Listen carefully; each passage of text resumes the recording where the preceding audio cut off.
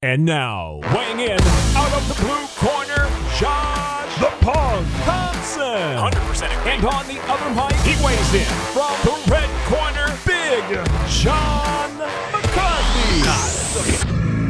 Well, welcome everyone to the newest edition, 113 of the Weighing In podcast.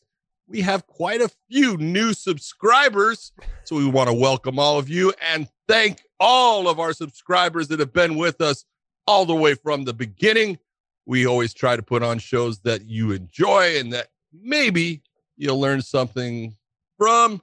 And sometimes we put out really bad information, like me last night with, I thought it was going to be a close fight between Calvin Kattar and Max Holloway, and Lord, was I wrong. So let's just put that out to the front there. Joshua, how you doing, brother? I would like to point out that was not the only fight you were wrong about. Ponzinibbio. Oh no, I got another one in there. Man, I would bet if they fought 10 times, 9 times, Ponzinibbio would beat him. But you talk about ring rust and you talk about timing and just it wasn't there. You could see it. John, don't make excuses now, buddy. It's too late. It's too late, buddy. It's too late. Yes, I do want to thank all of our new subscribers for joining us, and hopefully you guys enjoyed this show as much as you enjoyed the last. But yeah, John and I, we'd love to have some fun, and we will banter back and forth at each other. And I myself will mostly pick on Podcast Dave because John is a lot bigger than me. So that is why. Dave is bigger than me too, but Dave cannot fight. He's from Scotland. So this is even though I choked you out like 3 times, but okay, sure. Oh man, but the Ponzinibbio fight, I think that was the one where I really started. And the same thing with Joaquin Buckley. I just started realizing I'm like, this is the fight game. Anything can happen. I mean, and I know we say it all the time, but it very rarely happens on the main card. You know, you'll get a couple shockers here and there, but when you get guys at that type of level that are performing very well, and then all of a sudden something like that happens. Now, I know Ponzinibbio has been out for a while, but I expected him to have a little bit more output. He seemed like he was a little trigger shy in the beginning. He wasn't pulling the trigger, wasn't closing the distance, wouldn't throw. If he did throw, it was like one, and he was kind of already retreating as he threw. He threw and kind of looked away a little bit every once in a while. And that's eventually what cost him the fight. He threw the punch, and then Lee just came in with a nice combination. Slipped one, came right over with the left hook, right on the button. Like snapped Ponzinibbio's chin, whoosh, head, every which way. I loved it. I thought it was a good fight, good performance. It's what he needed. Lee needed that win big time in terms of just a good performance over a top-level guy. Good fights. I thought the whole main card was good, John. The whole main card was good. It was. The whole main card. The prelims, for the most part, you know, anytime you have all of your prelims go to a decision, you're like, God dang it. There were a couple of decent fights in there. I love the heavyweight battle because they were slinging. Yes, and it was fun. You know, not a ton of, you know, MMA, more of a stand-up kickboxing, boxing, you know, approach, but it was fun. And I enjoyed that one. But other than that, it was so. But man, once the main card started, it was on fire. And you know, the Ponzinibbio fight, I look at Lee, and you know, Lee's last fight was against Neil Magny, and you know, Neil Magny just tore him apart in that fight. Even though Neil was the underdog, I was surprised going into that one. And, you know, Ponzinibbio had fought Neil Magny, and I have nothing but respect for the fighter that Neil Magny is. And Ponzinibbio knocked Neil Magny out. Yeah. And so I looked at, you know, who those guys had fought and the level of fighters, and you go, yeah, he's coming off of a 2-year, you know, absence. He had gotten hurt. There's things that happen. But I just looked at the skill level. But when you don't throw, you can't win. You know, and he just wasn't throwing, and you could tell that he was having problems just with the distance and the ability to feel comfortable with that range. And Lee was throwing, and that's what he always does. He's a tough guy. Man, he did land that left. It was beautifully done. Yeah, if you guys took John's advice on who to bet on and you guys bet on this fight, make sure you guys leave your Venmo information so John can Venmo you back some money he owes you guys. Okay, because it really It's called came. advice. It's not called you must. It was. I want everyone to realize it was horrible advice. Horrible. But it was It good. was. Soriano needed that. You and I were talking about it. It was a big fight for him. He's out of Extreme Couture. You know more about him than I would do, but I thought he needed a good performance. And as I'm watching He the did fight, a great he had performance, a great Josh. performance. Because when you look at a guy, you know, man, he's coming into that. He is set up to make the kid look good, and you know everything that's going against him. And he went in there. He closed the distance on him. He pressured him. He was throwing big combinations, hard shots. And when he got him hurt, he was smart. A couple times, you know, ends up on the ground with him, and you can hear Eric Nipsick saying, let him up, Yeah. because, you know, hey, you've got him hurt. Yeah. Don't leave him on the ground. He smart enough, gets away from him, does it again, hurts him 3 times big in that fight, and you know, finishes him off with it. That was a big fight for Soriano, and congratulations to him. He deserved it with the performance that he put on. Yeah, it was a good fight. In terms of his combinations came out clean.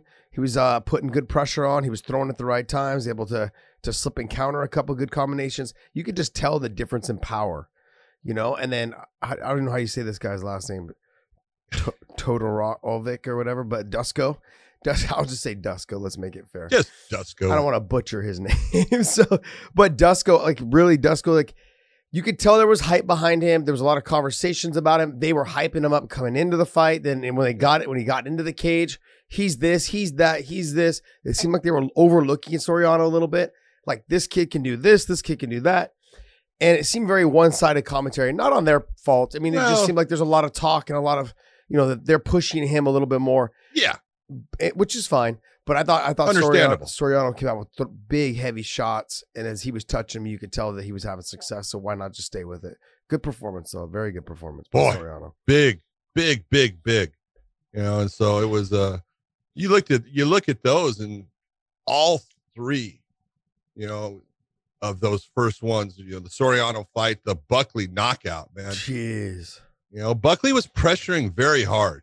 I mean, he was coming forward hard, you know, and, you know, I'll screw up Dave Chirico's name all the time, but he was just calm and relaxed and taking his, you know, his shots when he could. And he was kind of looking like, okay, you're pressuring me real hard. I'll let you bring that pressure and see if it'll kind of wear you down a little bit. You know, but Buckley was throwing really hard, but when you know, Dave Chirico landed that kick, it was just right to the freaking side back of that dome as he's turning his head, man. And that's going to discombobulate you. It's just a terrible place to get hit. He just put him out with it. I look at Buckley, though, how I look at Masvidal, Nate Diaz, those guys. He's a tweener. He's not a 185 pounder, but I think 170 is probably too hard for him to make. I agree with you, especially when he's got that 15-pound difference. It's not like it's the 10-pound. There's a big drop down if you're going to make that 170, and I think it's a hard make for him. And I don't think he's the same fighter when he's at 170. He's got a great, because he's cutting too much. Yeah, he cuts too much weight. He's had great performances at 185, but when you get into the upper guys, when you get up into the top level guys or good strike, they're so much taller than him. I mean, Chirico last night was probably a good 4 inches taller than him or 3 inches taller than him. I mean, Buckley's not a tall guy, but he packs a heavy punch. He's super athletic. He's fast. He's aggressive. I love the way he fights. But you're just gonna run into this problem where he's not. He's a small 185 pounder, so he's gonna have to get probably like if he wants to get into the top guys 4 and 5, he's gonna probably have to go to 170. I just don't know if he's the same guy at 170. I don't think he is. So this kind of leads me into a little bit of my conversation is, I know we've talked about there is a 165 pound weight class. Do they even consider this? I mean, like, you've got guys at 165. I mean, Khabib would be good at 165. You know, GSP would be good at 165 if they were to fight that type of Masvidal, Nate Diaz. Boy, look at you trying to set things up. I mean, yeah, there's guys, I know, but there's guys that are there. I think Conor would be good at 165. It's not having to make that cut. I think I like him at 155, but I think he'd be good at 165 as well. And there's a lot of those guys in that mix, especially when it starts jumping 15 pounds. I felt like there's always been a case to have weight classes every 10 pounds all the way up to 185 and then jump 15, because then your talent level gets so low. It just starts crushing your talent level. So 15-pound jump from 185 to 205 and then 205 to heavyweight. There's just not enough good fighters above 185 really to stack the division. So just, I guess he's that tweener. Joaquin Buckley's that tweener. He's in that middle there. 170, he doesn't have good performances because he cuts too much weight. At 185, I don't think he'll ever really get to that top group of top 5 guys because he's not a very big guy. I mean, I think, how tall is he, Dave? Buckley's 5'8", and Shiriko's 6 foot. Oh, he's taller than 5'8". Got to be taller than 5'8". I'm telling you. Been around. So? He's built at 5'8", so I would say 5'10". He's not real tall, but he's taller than 5'8". 5'8". Wow. You say 5'10", but maybe.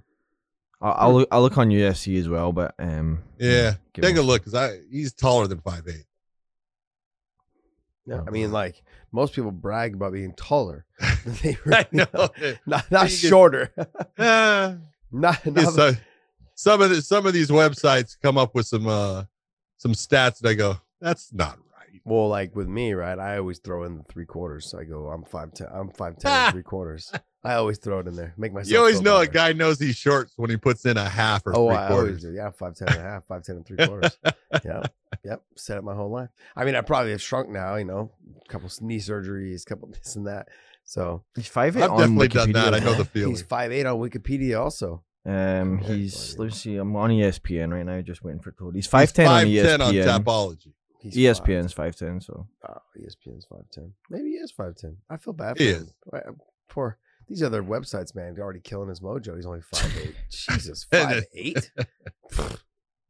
Oh man. But it's true. It's true what you're saying about size wise.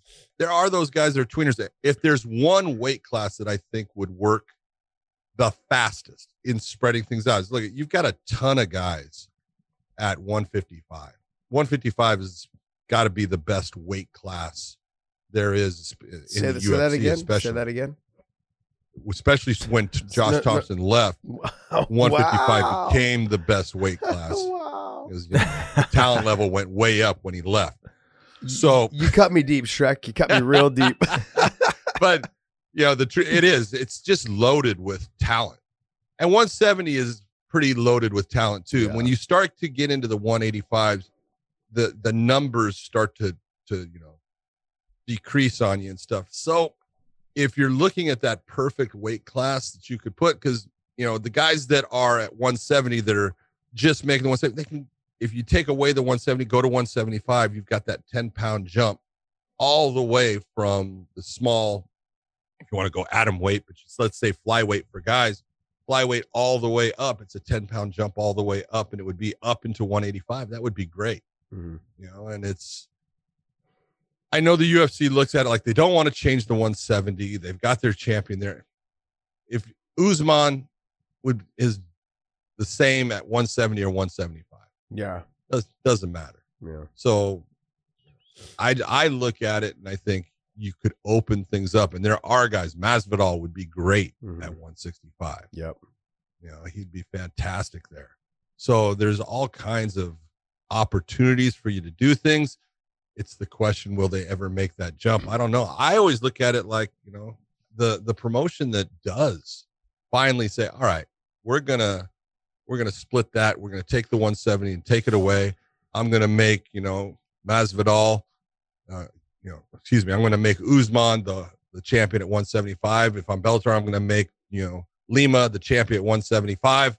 And I'm going to open up this 165, division. I think it's a good thing for either promotion. I don't see the drawback, and I don't, especially with UFC, I don't see it hurting them as far as matchmaking ability, opportunities.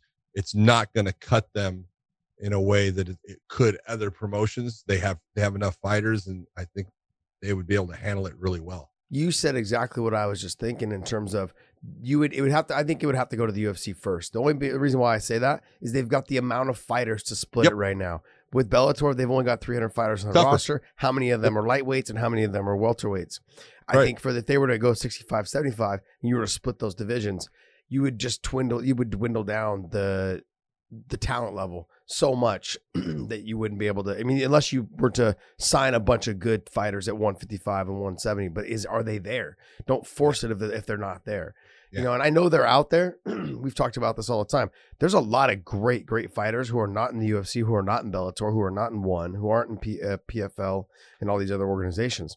They're fighting in some farmland out there in Connecticut or something like that, you know, like in the middle of Kentucky, but they're good. They're really good. Or they're fighting, you know, somewhere in another country that we just, there's a ton of them, you know, we just haven't seen them yet or found them yet, or, you know, they haven't got the name recognition that they need yet. That being said, I think it would have to be done in the UFC first, only because they do have so many people. They do have so many fighters already signed, and it wouldn't water down their division so much. And they have, like you said, I do think Usman would still be champion at 175. 75. But I would love to see like a fight between Usman and Usman and Gastelum.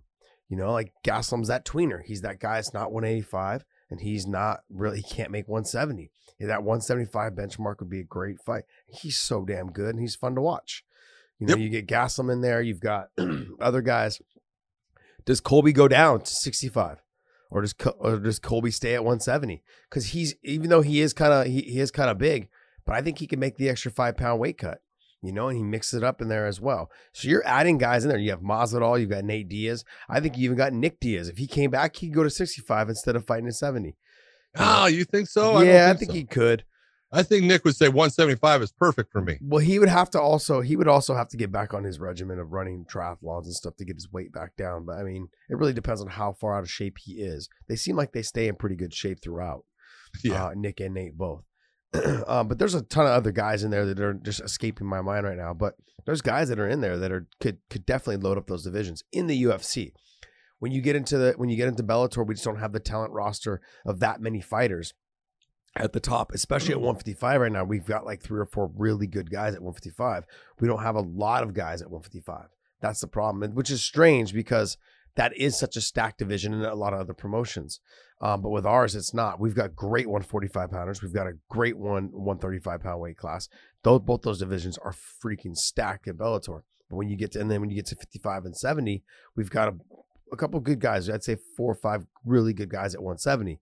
The problem is that Lima's already beat all of them. You know, and so it's like you have your champion at the top who's been there for a while and he's beat them all. So, I mean, like, it would be hard, I think, for us to go ahead and implement that right now. But I think the future holds this. We've seen that they've signed a lot of really good guys in the last say 6 months, you know, and they're going to continue to sign even more guys. So it's going to be good to see. But I feel like Buckley is that tweener, and Buckley needs to hopefully find a spot. It would be nice to see 65, 75, 85, and then stop there and go up to 205. If a promotion did it, I think it would have to be the UFC to do it though. Yeah. You just, as a promotion, you cannot schedule, or you can't start a new weight class because of 1 or 2 fighters, and that's the problem. That's the biggest thing. Yeah, you're stuck because now now they have control over you. The fighters have control over what you do because they know, like, well, you have nobody else in this division that's really that good, or they're good, but I could beat all of them. You know, if you put a Conor there, if you put a Khabib there, they have full control now of that weight class, knowing that they can smash all of them. You know, and so it just becomes like now the promotion is being held captive by that fighter, and the promotion never likes to be. They never like that to happen. And you saw that from years ago with Tito Ortiz. When Tito tried to run off and start his own promotion, and you know he tried to control the whole organization. They hated it. They were like, "No, this is not." BJ Penn did it also too with Matt Hughes. BJ Penn did it. He did it. Yeah, he left. He left and started. Tito talked about it, made threats. BJ did it with his brothers. Yep, they started their own promotion. It was a very successful promotion, which they sold to Showtime in Elite XC, which was great. Look, to me, I was having a very nostalgic moment last night when I was watching Matt Brown and Carlos Condit. I thought it was an absolutely amazing fight. Great stuff. It was a good fight. And I want everyone to understand, if you guys listen to the commentary was spot on last night in that fight. God. I want to point out the fact that Daniel Cormier admitted last night that I had taken him down several times with this easy I takedown. was waiting for that I one. was waiting for. I want people to You understand. love that scissor leg takedown, Yes, baby. I want everyone to get it. I don't want. I actually have it, and if you guys need me to send it to you through DM, I will send it to you. I have the short clip of it. You can go right to that. Daniel Cormier, 2-time Olympian, admitted that I had taken him down several times with this takedown. I want everyone to understand that. Go to that. What is it? 244 or something like that in the second round. I'm gonna milk the shit out of this. It's so good. Oh gosh. And Daniel Cormier did not say that he had also consumed about half a gallon of whiskey. Yeah. And so he was stumbling drunk. No. Oh, it was kidding. great. It was great. I was like, did he really just say that on national television? Oh, he did. Your name came up and I went, oh, Yes. shit. Am I going to hear about that one right there? Yes. He did say that you used to do it to him, which is very indicative of like where you are today and what you're capable of today, which is not very much. Oh, podcast I mean- Dave coming in with the dagger. The greatest part is though that podcast Dave doesn't really have an exit out that way. He's got to actually walk past me to get out of this place. No, actually, John, I think you'll find that if you look behind me, there's a big door with a big green exit sign above it. Yeah, there is, but there's a curtain there, and I know like your intelligence level wouldn't be able to get there fast enough and operate how to get out of there. You're one of those guys that panics under pressure. I've seen. It took us 20 minutes to get the show going today because you were behind schedule. He was getting flustered. Oh my god, John, let me send John to Zoom. Oh no, let me get this. Let me get that. that is far from true. I was actually very composed and relaxed. It was good. It was good. Yes, guys, please go to the second round. Listen to DC talk about how great my wrestling God. was. No, what I did But is it was a good fight. a And great fight. I got to give it to Matt Brown. Very smart game plan as far as trying to wrestle with Carlos, not taking some of the shots that Carlos is really good with, being in tight where he throws good elbows and stuff. He landed some good stuff. He actually fought a good fight. I know he was really disappointed in the scores. You could see it. Yeah, he lost the fight. Yeah. But you know, all of the rounds were fairly close. You know, there was one that you say, okay, that was easily Condit's, but you know, the first round was very close. You know, and so it was a really good performance by Matt Brown. I thought Carlos Condit actually looked good again. He looked strong. He looked, he was active everywhere. Yeah. He didn't sit. He didn't wait. If Matt took him down, he was hitting Matt. Matt was trying to hit him at times, but he was trying to even out that exchange rate and actually be more active than Brown when they were on the ground. So really a good performance by two veteran fighters. And it was good to see it. I had a friend who said, I'm so excited for that fight. And I was like, I don't know. I really I think Condit's going to win, and I think he's going to win pretty easily. And he didn't. I was wrong. I thought Matt Brown fought a really good fight. Yeah, I think when I read Matt Brown's response last night on Twitter, he was upset at the fact that it was 30-27. The problem is, though, is that when the rounds are that close, that it goes that way. I mean, it could be a close fight, but it could still be 30-27. It's because the rounds are so close, the judge will give it to, he's going to give it to one or the other, and it could be over just one little thing. But I mean, I gave the first round to Matt Brown. I mean, I had him on top for majority of the round. I mean, he did a lot of good stuff in the majority of the round. The cut itself, I think, was caused in the first round where he hit his face against the fence. And he had a cut, I think, on his face there. Yeah. That was from the fence. It wasn't from anything that Carlos Condit did. I think that probably swayed the judges in giving it to. It probably did. There's that. And then at the very end of the first round, Carlos hits the switch and gets on top. So that looks even. It makes that was a big part of it. And you hear it all the time about how fighters can still around, but there wasn't much time left. So I felt like that wasn't enough to give him the round. But then since we started doing this show, we've talked more about criteria, scoring criteria. But just to go to prove that I feel like some judges still look at like the last thing in their mind is he got reversed with a switch and then the blood. So those are things that weigh on a judge's mind. And you're saying it shouldn't affect their decision. But in that case, I felt like it did in the first round. Second and third round, I gave to Carlos. I thought Carlos, and they were close rounds. Carlos, I felt, won the second round dominantly. Not easy. He won the second round easily, not dominantly, but he won it easy. Yeah. But in the third was a close round, but I still gave it to Carlos as well. Yes, exactly. But overall, it was a great fight. I thought both of them had a good performance. I mean, in terms of when you see older fighters fight, you expect to see a little bit of a lackluster kind of fight. Two guys really kind of everything seems slow and You can see a lack of output. yeah, you can't. But this didn't have that. This was a very good fight. They both No. came after each other, like you said. Like they've said is that they were supposed to fight several times before, never came to fruition. I think one time one of them got hurt like a week or two before the fight. Matt Brown did. Yeah, and overall, like this lived up to the expectations. I'm glad that they were the co-main event. They deserve to be the co-main event. Yeah, They that was put- good. They put on Especially on performance. ABC. Yes, and they put on a performance that deserved to be the co-main event. And I'm glad that lived up to it, because there's been times where you have had people, and I'll give an example, and as much as I'm a fan of him, is Shogun. They've put Shogun in those top positions in his last like 2 or 3 fights. It just hasn't lived up to it, man. And by the way, to Shogun, congratulations on your retirement. You had a great career. I know I'm just sitting here saying these things, but like I've been obviously everyone's been a fan of his since Pride days back in the day, but loved watching your fights. Loved every single time you fought. Just as they get older, the performance isn't not the performance, but the output's not there. And Do you so- remember the Shogun fight? And this is the one that I was like, oh my God. When he fought Quentin Rampage Jackson in Pride, and that's when Quentin was Mhm. just unbelievable. He destroyed Quentin. He hit Quentin to the body with a knee, and it broke his ribs, and it was just an onslaught that I felt horrible for Quentin watching it. I'm like, because he's actually looking at his corners and he's telling them, my ribs, right? And they didn't care. They weren't throwing nothing, but Shogun just demolished him. And I was like, oh my God, he is just on a different level.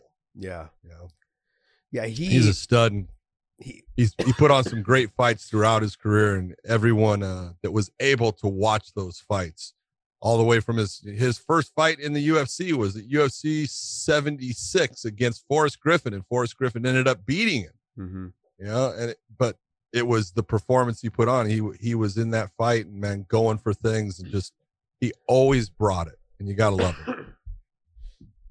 Sorry, guys. Oh, You Goodness dying on me? gracious, man. dying over here today. COVID, dude. Look at you. COVID. Oh man. No, but yeah, I just recall his fights in Pride where he was, I think, one of the first guys that started like stomping through the guard. So he would grab the ankles and he'd spread the ankles and he would stomp through, try to get. It was just I was like, this is crazy. He not only would stomp through, he would grab and hold and split and jump up Yes. and come down with shots. You go, that's nuts. Yeah, he was. It was like, oh man, he's gonna get leg locked. No. He was stomping on your head. There's no way you're hitting a leg lock on that. Yeah, I mean, he was phenomenal and just so much. And remember his brother Ninja. Yeah. His brother Ninja was really good as well. Just a very small guy, whereas Shogun was a lot bigger than him. And the two of them, when they would fight, man, they were so action packed. Yep. Both of those guys, you'd watch those guys fight in Pride. If you guys get a chance, go through the old archives and watch those. Guys. Murillo. Yes, good fights. He was good. All right, let's get to the main event. Oh my God. Yeah. Look, I'm the first one to say, first off, I said it was going to be a close fight. I really looked at both guys, and they both were very similar to each other, I thought, before the fight, in the fact that Max normally starts fairly slow, kind of just, feels his way through the first round, starts to build into the second, really starts to turn it on in the third. And if he's got a fourth and fifth, he's putting a ton of output on. But Kattar does basically the same thing. He was a guy kind of feels out in the first round and then starts to build and bring it. So I looked at the output, and I thought that Max had a little bit of an advantage in the fact that he's gone 5 rounds way more. He was used to it, and we've seen that he could bring that pace into the 5th round. I looked at power, and I gave it to Kattar. Yeah. I thought that Calvin had the bigger power, but I always looked and said, but I know that Max lives off of volume. And it's that volume. Does he continue to build it? And does he not accept punishment in the early rounds that allows him to continue with that volume into the later rounds? And then it was the footwork was the other thing. I said, I thought Max was the more complete MMA fighter with the kicks and everything. He just proved me wrong in everything as far as he was better everywhere. Yeah. Everywhere. Yeah. You know, even power, you know, he landed the heavier strikes for the most part throughout the fight. The volume was just incredible. Unbelievable how many, you know, when we talk about fighters and we talk about guys that lead the dance, guys that are the initiators in the fight, and then guys that are the counter strikers. He was both, Josh. Yeah. He was leading the dance, and then when Kattar would try to counter, he would counter that counter and land the strike. It was just an incredible. It was the best performance I'd ever seen Holloway have. Besides, everyone's forgetting that Ortega fight. Yes, that was a great fight. Oh my God, it was so Great good. He was so on point. But you know, we were texting during the fight, and I go, "Dude, when you're on, you're on," and you go, "There's beyond on." Yeah, there's beyond on. He was, and let me just give you a rundown real quick on beyond being beyond on is what he was.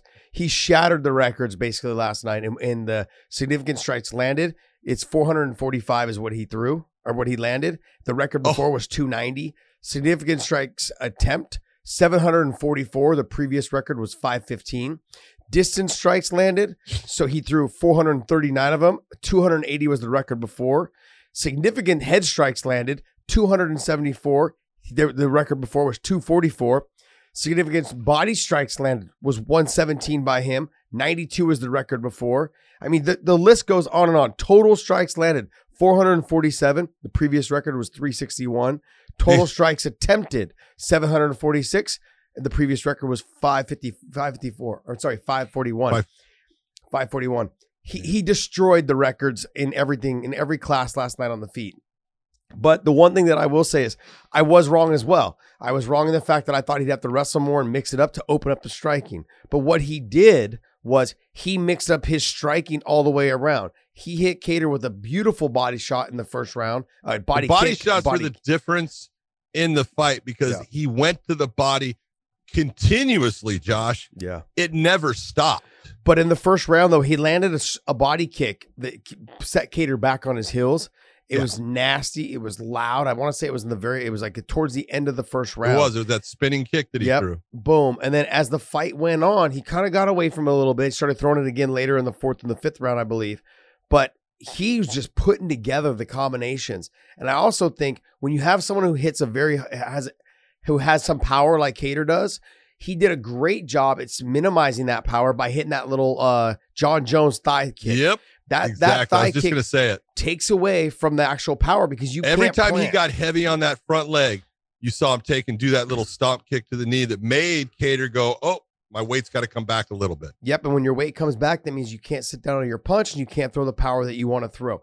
Look, the story of last night was how much he mixed it up. Max Holloway mixed it up, the output in which he did it, and also just the speed. His speed never slowed down from the moment the fight started to the end of the fight. He was just as fast in the first round as he was in the fifth round. And I'm going to be honest, I've said for the longest time that I thought Patricio would beat those guys at 145. But I got to tell you, last night, Max Holloway wouldn't be that came last night. He would not beat that Max that came last night. I agree. And that's the only, and people need to hear it. Like, I know that we talk about being homers. When I see it, that fight and that performance last night was fucking just amazing. Remarkable. It was remarkable to watch him do what he did last night to a very, very good fighter. Exactly. And that's the other thing we have to bring up. Look, it takes two to make something like that happen. And I know that people are going to sit there and say, "John, you're saying, that he got killed." He did. Calvin just got eaten up by a better fighter last night. But, man, you have got to give it to Calvin Kattar as far as heart, guts. Man, some of those body shots he was taking, Josh, again, unless you have taken body shots, you don't know. Yeah. You think, oh, it hurts. No, it freaking paralyzes you. And he was taking so many of them and stayed in the fight. He was so tough. His nose was broken.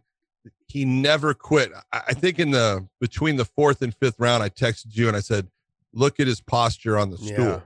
Because he knew, he's getting talked to by Tyson Chartier, and he's trying to give him some information, and he's like, it ain't working, man. Yeah. But he's not saying it, but he's showing it through his body language. But I want to say this about the whole thing. You know, Daniel Cormier made some comments throughout that fight about, you know, this needs to be stopped. There was only one person that could stop that fight. Yeah. Okay. And it wasn't Herb Dean. Because if I put Daniel Cormier back into when he was fighting, and we have Herb Dean stop Daniel Cormier when he's Calvin Kattar, Daniel Cormier would have lost his fucking mind. Yeah. Because he's going to go back saying, you know, you took my ability. I always have a chance. I never hit the ground. You know, what are you doing?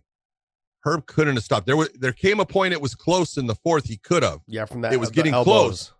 Yes. But Kattar was always at least trying at times to fight back. You know, when you got a guy throwing elbows, you've got to cover. You know, you can't always just, you know, get that offense, and you've got to give him that space. And that's what Herb was doing. The only people that could have stopped that fight was Kattar's corner. Mm-hmm. They could have done it. And there's nothing that anyone can say because they know their guy better than anyone. Yeah. And they could have done it. Herb couldn't have done it. You know, and Daniel would have been absolutely livid if he was the fighter in there and a referee stopped him at those moments. Yeah, I was looking at the fight as well, and I was thinking that there was moments there where Herb could have jumped. Close. Herb could have jumped in, but then every time when Herb would tell him do something, he did it. Fight back. He threw one. He waited for his moment though. He didn't just do it right away because the ref said it, which is smart on his part. Yeah. But he waited a second and he threw a shot. A couple times he landed some shots in those exchanges because Max was just getting off. It really just came down to the fact that when I started watching, I was listening to the corner as well, into Kattar's corner, is that when he did listen to his corner kept telling him from the first round, you're waiting. You have to go. You have to go. When he went first, he had success. He didn't go first majority of the time. But that came down to the fact that he realized how fast Max was in the first round. Because, well, it's not just that. It's the speed. The speed itself makes you hesitant. It makes you flinch. It makes your reaction time. You're so tense that nothing comes out fluidly. So that means that you're forcing things and then your opponent sees it. When you load up, it causes you to load up because you're afraid that if you throw and you miss, you're going to get hit. That's what slows you down. You've got to do it naturally. It's got to come out in combinations. It was coming out last night in combinations for Max Holloway, but it was not coming out in combinations for Kattar. That was the difference last night in the fight, and you saw it from the moment the fight started. But in my mind, when I was texting you, I said, damn, I go, he just needs to throw. He needs to get off, but he can't. Max is so much faster than him. He just can't get off. And that was when they came back and gave him information in the corner. I'm like, he's got to force the issue. Because I used to spar with a guy named Thomas Dionne, and man, he was fucking fast. The only way that I could beat him in sparring was I had to get into his grill, put my forehead into his chin, and just stay there like in a phone booth. Because if I gave him any space, he would fuck me up. I mean, and this, you know, and Thomas didn't have a great MMA career, you know what I mean? But when sparring, he was just nasty. I mean, he would spar with Luke Rockhold and just have his way with Luke if Luke let him stay on the distance because he was so damn fast. And he mixed it up like how Max mixed it up last night. Side kicks to the body, spinning back kicks, side kicks to the face, long jabs, inside leg kicks, come over the top, overhand rights. I mean, Max last night was on point. And Kattar, just with the speed factor, had no way of figuring out where he was going and what he was doing. And the flinching and the tenseness of him keeping his hands up, it just wasn't making it come out fluidly, and it showed from the beginning of the fight. And I was concerned because I wasn't concerned, but in my mind, I kept telling myself, okay, he's a slow starter. It's going to get better. It got worse. Yeah. It got worse as the fight went on, and he was taking harder, that was the cleaner two things. shots. It was, well, let's see if he starts to, you know, bring him that, you know, that game that he builds. It was that, but it was also, man, when I watched Max in the first round, I was like, holy shit. He has never started a first round that I can remember the way he is putting things on Kattar right now. I mean, he was just all over him. And it was funny because I remember the commentary team saying something about, Max is starting, because of not sparring, which I knew that he wasn't sparring, and I was like, good. That's exactly what Max needs to do. He doesn't need the sparring right now. I was concerned about all the video games. I was concerned because I didn't know how hard he was training as far as, being in shape. Obviously, he always does that. But, they were talking about he's starting to mark up. And I'm like, he's getting slapped. He's not even getting hit with hard shots. He's not going to mark up. You take a look at what's happening. I go, Kattar's not hitting him hard. He hit him hard a couple of times. Yeah. But all of those things, those are going to do nothing to him. And man, from the moment they started that fight, it was like his ass was on fire. And the only way for him to put it out was to throw shit, because he just started throwing, man. And he was awesome. I think he also has the record. I have to look it up, but I recall reading this like a couple days ago. If he got through this fight without being dropped, I think he has the record for the most rounds fought. I think 24 or 25 rounds or something like that without ever being dropped, which is pretty remarkable considering the guys that he's fought. I mean, he's fought a lot of top guys. I mean, Jose Aldo, never been dropped.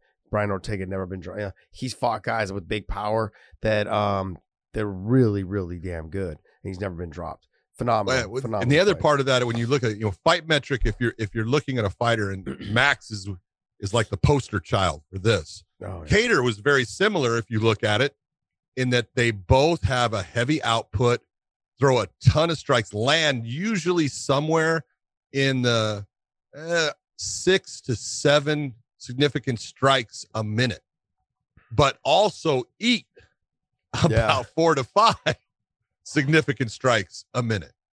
And so you're looking at that, that's an output that is big, but it's also a taking of damage that's high. And it does worry you as you're looking at fighters, but man, he just looks so good. I stood up at the end of the fight, and I was given a standing ovation as far as both guys.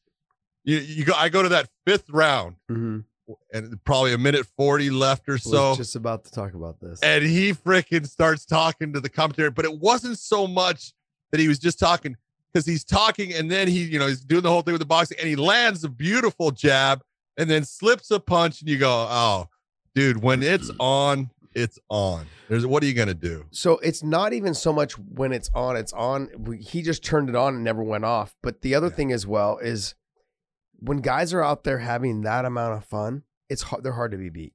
Oh yeah. Every time you see someone out there having fun, when they're out there, they're hard to beat, because that's they're the big relaxed. thing that's the thing, when you're looking at a guy who's talking to DC and Hardy during the fight and saying stuff and he's having fun. Yeah, man, you look at a guy like that, and after 5 rounds, when you're having that kind of fun, now I admit you're going to have a whole lot more fun being Max than you are being Calvin, but he was having fun. And that's when you got a guy like Max with his skill set, having fun out there, a hard man to beat. Okay, let's talk about what's next for either one of these guys. I mean, can you pull up the division, Dave? So Calvin Kattar, I mean, realistically, I feel like the only fight for him, I would love to see him and Yair Rodriguez. Problem is, Yair's out for 6 months, and he'll probably be out again right after that for another 2 months, and then they'll probably cut him because he's a pain in the ass. But I would like to see him and Zabit fight again, and I think there's no way you can't say that Max Holloway doesn't deserve the next title shot after that performance. Hold on. You confused me, so if you're confusing me, you might be. Doesn't take much. I understand that. You're saying you want to see Calvin fight Zabit again, or you want to see Calvin fight Yair? I want to see him fight Yair, but that's not going to happen. It's not going to happen. It's too long. That's 7-8 months away. Let's just say 7-8 months away. Yeah. And then that's not going to happen. So I would like to see him fight Zabit again. That would be the fight I would like to see. But it's got to be a 5-round fight. Yes, it's got to be a 5-round fight for sure. And then I think once you go from there, I mean, I wouldn't mind watching him fight Josh Emmett, but I know Josh Emmett's out because of the knee, but I think he's coming back soon. Just the reason why I wouldn't mind seeing that fight is because I would like to see what I just saw on Saturday night, is another stand in front of each other and just throw. And Calvin Kattar is going to do that with Josh Emmett. Both of them are going to just fucking throw down. I would think it'd be a fun fight. No, that would be a fun fight. You're right. It'd be a fun fight. When Yeah. I'm thinking in terms of I'm being selfish, is I would like to see these fights because I want to see this style of fight. So that fight would be fun. Him and Yair, I think, would be a fun fight because it will be on the feet. There will be a lot of trickery, fuckery going on where they're just spinning, jumping, and Yair would be doing all that, and Cater's more of the straight kickboxer who would just come through and land some heavy, big shots. I'd like to see that fight as well. Him and Zabit, I think, need to run it back because the tides were turning when they did fight, and Zabit was starting to, Cater was starting to come on in that third round. And if it in a 5-round fight, I think it'd make for a great, great fight, especially in the 4th and 5th round. But you cannot deny Max Holloway his title shot of the winner of Volkanovski and Brian Ortega. I don't think there's any reason to deny him that. He had a great performance last night. There's nobody else in there that he should have to fight until if you're number beats one, somebody else. If that's you're in that number level. one and you have a performance like that, Yeah. I mean, let's be honest. What can you do? Yeah. You know, he deserves it. Yeah, I can't think of anybody else. I mean, you've got Korean Zombie, you've got Yair, who I think is going to drop from the inactivity for the next 6 to 7 months, and then you've got Zabit. I mean, you could try to match Zabit up against Max, but I don't think you should, given that you're going to kill one of your guys fighting for the title. Max had a great performance. He's been the former champion. The last fight with Volkanovski was close, but who's to say that Volkanovski gets past Brian Ortega? And there's not one person I know that would say they would not want to see Max Holloway and Brian Ortega again. I don't know anyone. I would love to see that fucking fight again. Of course. You know, and then Brian being who he is, he's made changes. I mean, he took that long layoff from the first fight, came back and had a great performance against Korean Zombie. And he seems like a different fighter, not in terms of he's just fighting smarter now than he did when he fought Max. And before he fought Max, he's matured, I think, as a fighter now. And we saw it against the Korean Zombie fight. We'll see how he looks against Volkanovski and how that fight goes. But man, Brian is fucking good. And the two of them have the body style that matches up well. Even if you have those 3 guys, Yeah. you got the champ in Volkanovski, you got Ortega, and you got Holloway. You know, it could be that Ortega beats Volkanovski. I'm not saying he's going to, but it could be. And then he becomes a champ. Well, then you got Holloway. Well, Holloway's already got to win. And it could be that Holloway beats him again. And it could be that, you know, each guy can beat one guy, but they have a hard time beating the other. You know, you could have just a round robin going with those guys for a while. They're all that good. But then you interject a Zabit. Then you interject maybe a Yair Rodriguez when he comes back. And you know, who knows, maybe Korean Zombie and even Calvin Kattar comes back into there. Because Calvin Kattar to me is someone that you put him against Korean Zombie, you put him against Yair. I think he has success against them and he beats him. If you put him against someone like Brian Ortega, I think he has success and he has the potential of beating him on the feet. If he goes to the ground, I give Brian a big nod. Nod on the ground. Yeah. You know, but that's what it is. The body styles to me that intrigues me the most. You got Max, who's long, lanky, fast. Brian Ortega is long, lanky, not super fast, but long and lanky, has a granite fucking chin, as we saw. Yep. But he's phenomenal on the ground. You know, and you mix him in with the Caters and the Korean Zombie and the Yairs and the Zabits. There's so many good fights for them to have in that division. From 6 up, not to take anything away from Josh Emmett and Jeremy Stevens and those guys, but I think that's because they're the new blood starting at like 5. You got Korean Zombie and then Yair. I mean, I know the Korean Zombie's not new, but I'm saying, you got those guys that are right there making another run in there. It's so many good fights to be had in that top 5. Yeah, I would say that Mick and Sean don't have a real problem as far as being able to match guys up in that division. No, but we have the same issue over in Bellator as well with we've got a stacked 145 pound division, and we've got a stacked 135 pound division. I love it, man. I love the fact that there's plenty to talk about. The sport right now has not just for the top 2 promotions. I think across the board, one's got a bunch of good fighters going in right now, and they're having great performances as well. Did you did you see the article that I think it was Bloody Elbow put out on One as far as what they do with their fighters and stuff? You've been there for a while. I was there. You were there for a while. Yeah. Excuse me. Uh-huh. Did you see any of that? No. What did it say? It said basically that they lock fighters into their contracts. They cannot, go do anything. It's very similar to, the other contracts that are out there with promotions, but they also don't have we've got to offer you this many fights. Yeah. During this amount of time. So they get somebody that says something bad about them, or they just put them on the bench, and they just hold on to him, and there's nothing the guy can do.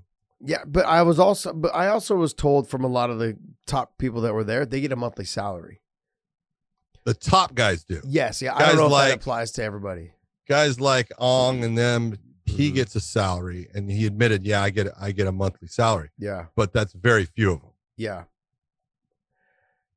I don't know why your manager would ever allow you to sign that contract. You need a certain amount of fights guaranteed, and if you're not Well, getting you know, that you're taking a look. A lot of the fighters out of one are from from Asia, Asia and Thailand there, and they don't have anything. I know. They're going to sign anything. When I worked for them as a commentary, there was a fighter that, I kid you not, that the whole backstory on him was he lived in a cave.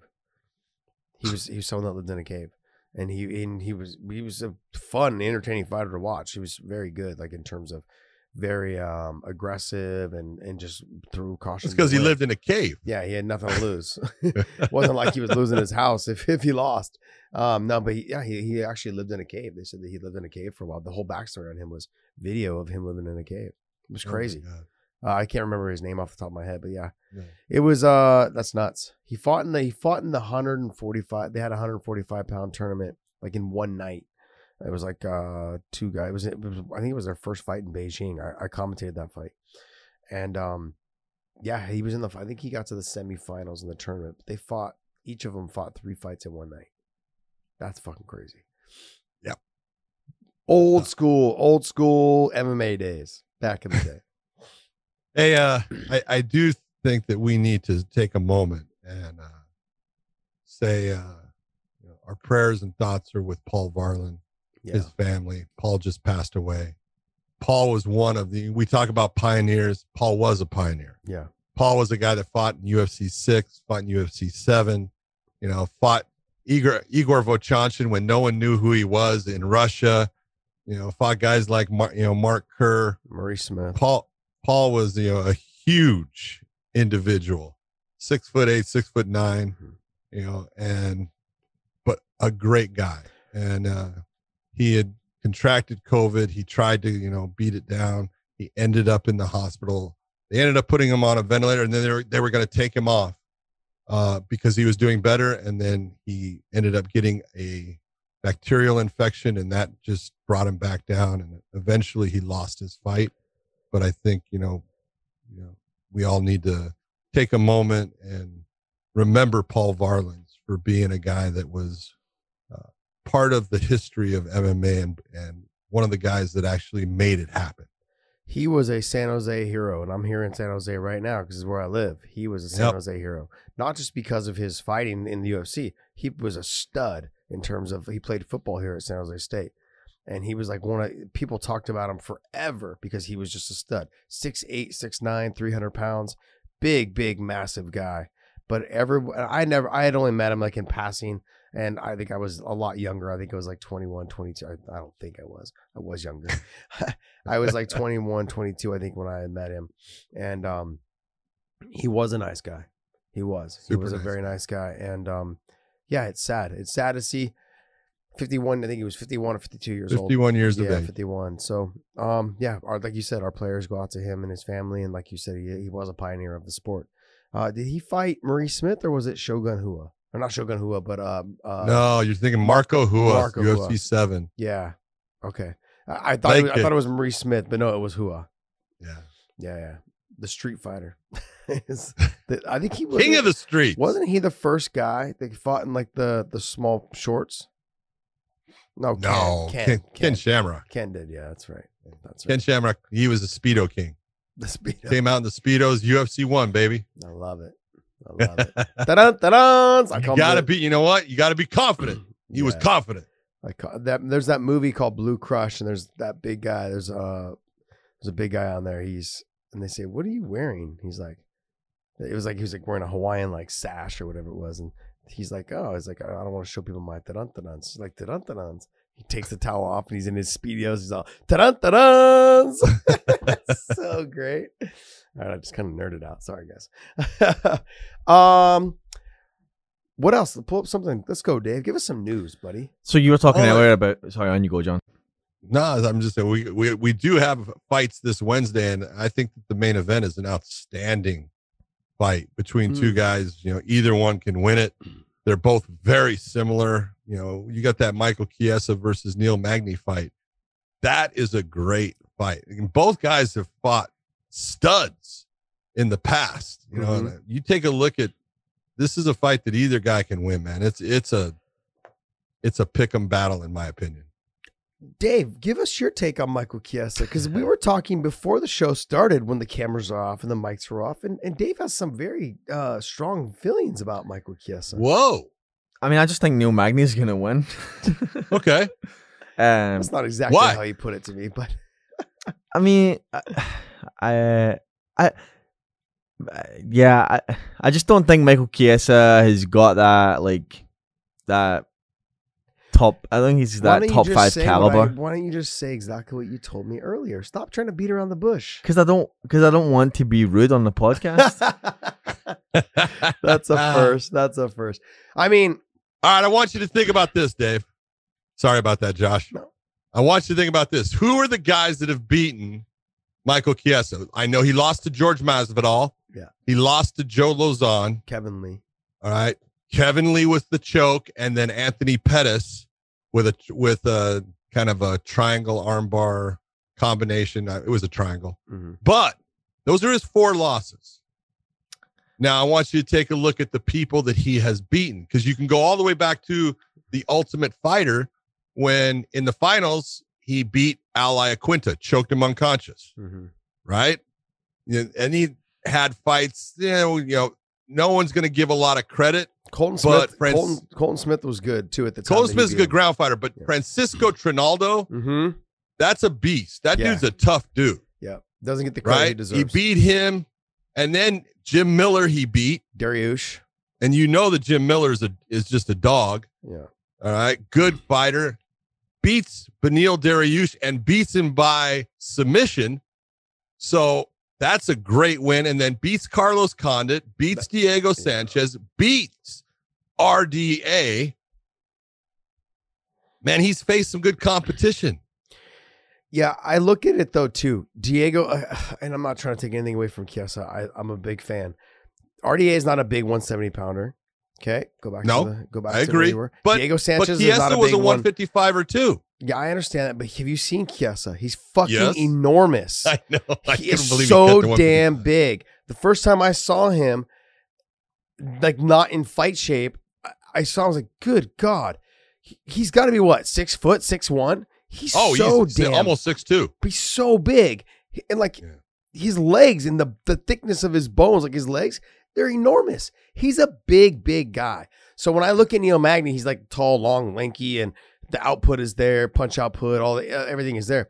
But Chiesa's bone structure is just thick and stout, and he's a tall, big, long, lanky guy. I think he's found his home at 170. But when I'm going through this, Dos Anjos RDA is not a big 170 pounder. That's why he's back down to 55. Diego should probably be fighting at 55. Just doesn't want to make the cut.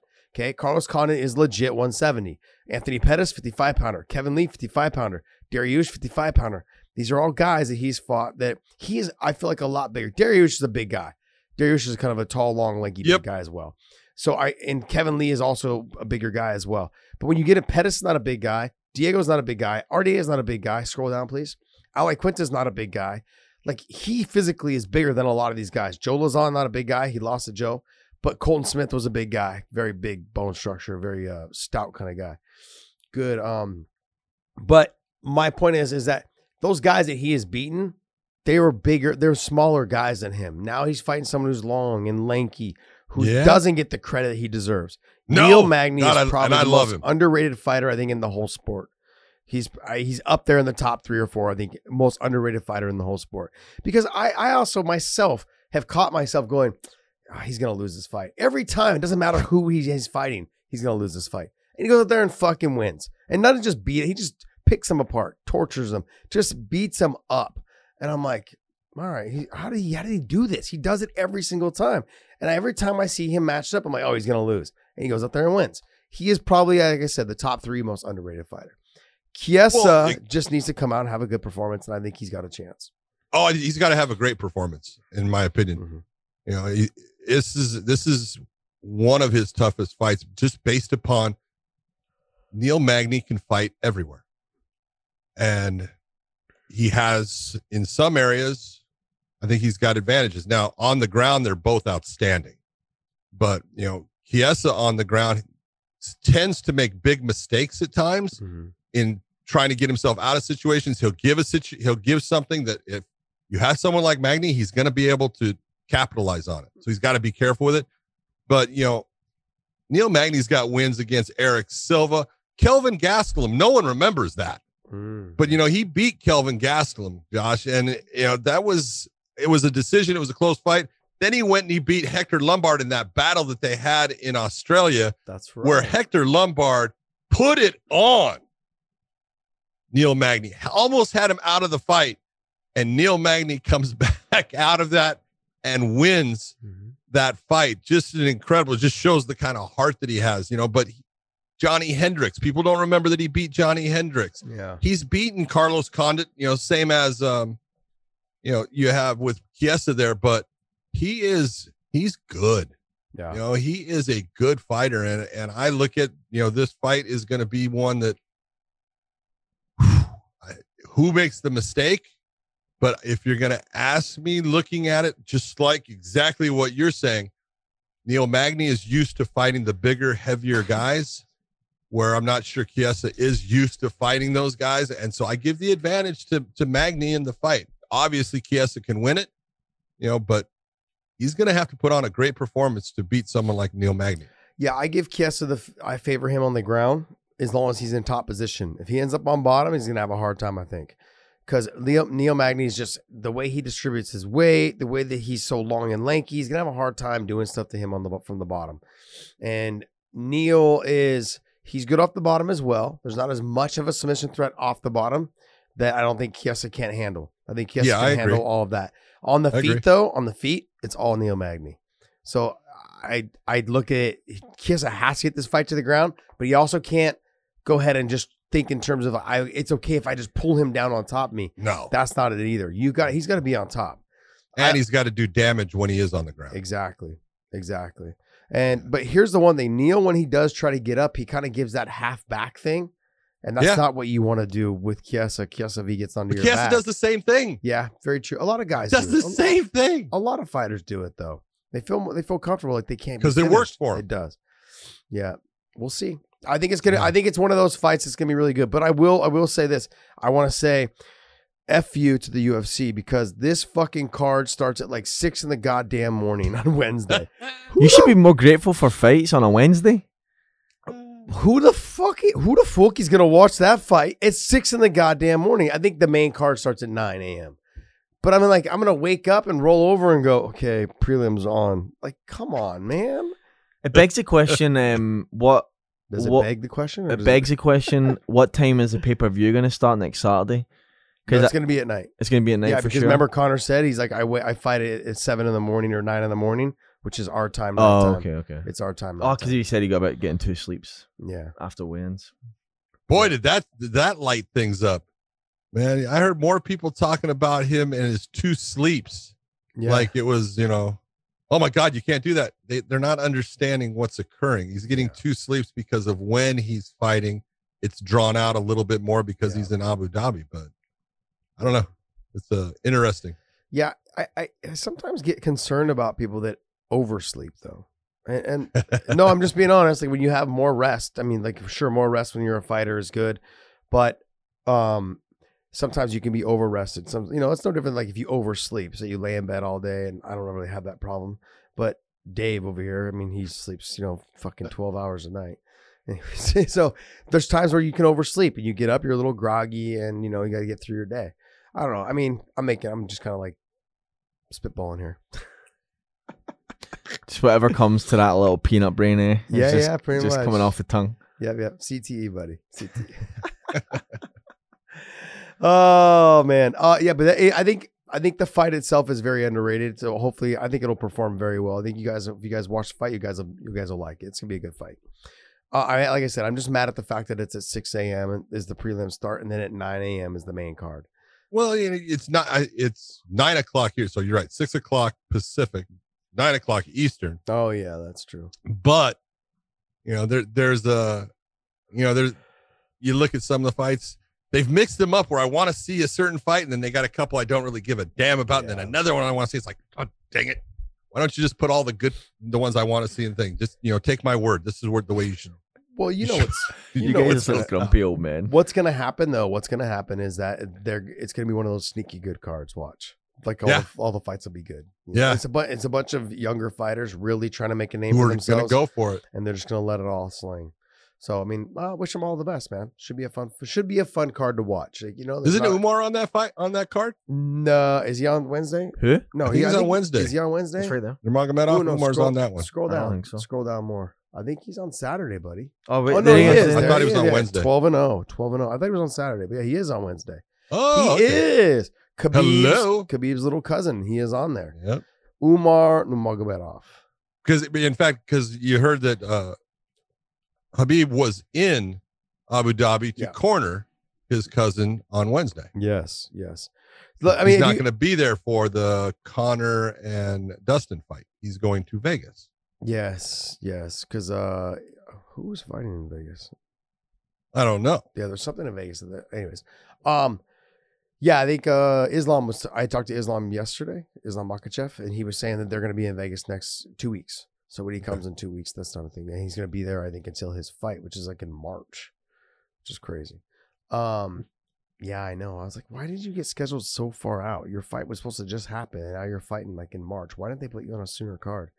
But if you guys have not seen little Umar fight, he had a completely different style than his cousin, than Khabib. Oh, yeah. He has more of a Usman style, not Usman the wrestler, but Usman the brother.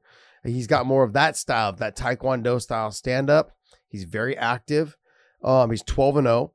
He's good on his feet. He's good on his feet. He's fun. He's fun.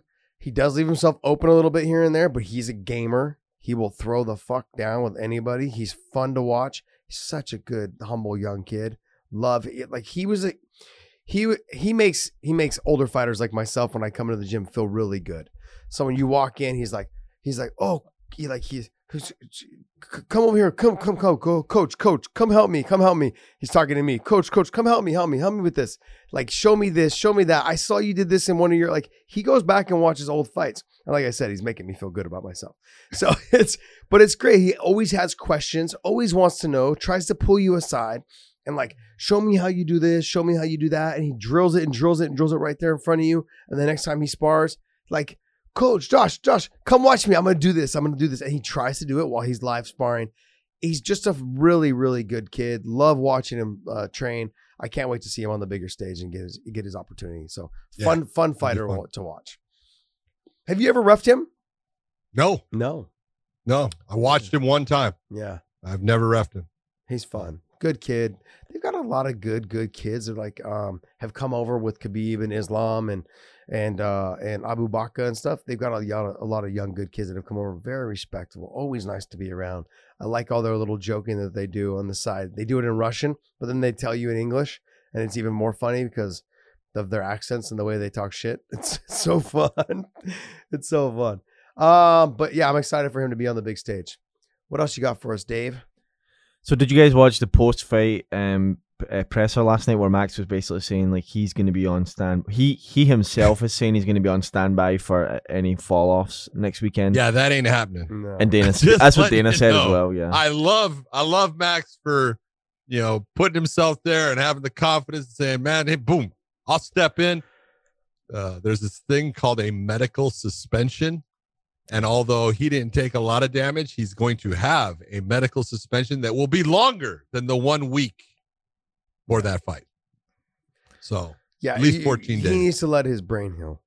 Yeah, I mean, even though feeling good. Which, yeah. Josh, you go back to this. We had a lot of concern in the MMA community about Max, if you recall, because there was that point where all of a sudden he was slurring words and things were, and everyone's like, hey, what's going on? They pulled him out of fights. Yeah. This is when he was the champ. And he was having some difficulties and he's gotten past all that and he's doing good. And now he's not, like I said, he's not sparring because he used to spar all the time. And one of the things that I loved in the press conference, like Dave is talking about, he talked about, you got to take care of your chickens. You got to take care of that brain. And he's right. And this is, I say it all the time. You cannot destroy your race car in the gym. Mhm. It's going to take enough damage and enough torture in that cage under the lights. Don't waste what it has in the gym where it's not, going to do anything for you as far as making you money. And he's got that down now. He understands it, and it's important. You can only take so many shots, and you got to be careful. Yeah, if you look at some of the best boxers in the world, and like I've had opportunity to spar with some of them, I've talked about it all the time. When I spar with Robert the Ghost Guerrero, spar with him a bunch of times. I talked to him about his sparring. He's like, I only spar once a week. He's like, and I actually don't even start sparring until I'm about 4 weeks out from the fight. And he does not spar with anyone that he doesn't know usually well. Yeah, that is not going to try to light him up. Well, he sparred like we had never sparred before the first time, but I went first while he was still fresh. So if I did try to do anything to him, he was still fresh enough to fuck me up. It didn't really make a difference because he was so damn good. I was miserable. It was the worst 12 rounds I ever did with him. I never did 12 straight. I was always the first 4 while he was warming up, basically, and it was horrible and miserable. But he only sparred once a week, and he never started sparring until about 4 weeks out. But a lot of it was all bag work, mitt work, timing, drills. All that stuff was hours put in on getting the techniques down. And that's one of the biggest problems I think that I see. And the reason why I say is I see it all the damn time at AKA. You have young kids that come in, they don't hit the bag. All they do is put on their shin guards and their gloves and their headgear and their mouthpiece. And they're like, let's spar. Soon as sparring's done, we would normally, you spar, say 4 or 5, sometimes 6, 7, 8 rounds, in the lighter room. And then we'd get done sparring. And then as soon as we're done, we grapple 3 to 5 rounds. They just take their shit off and sit against the wall and watch everyone else grapple. They're not interested in being MMA fighters. They're interested in just coming in to spar with like pro fighters. I'm like, but why? Why are you doing this?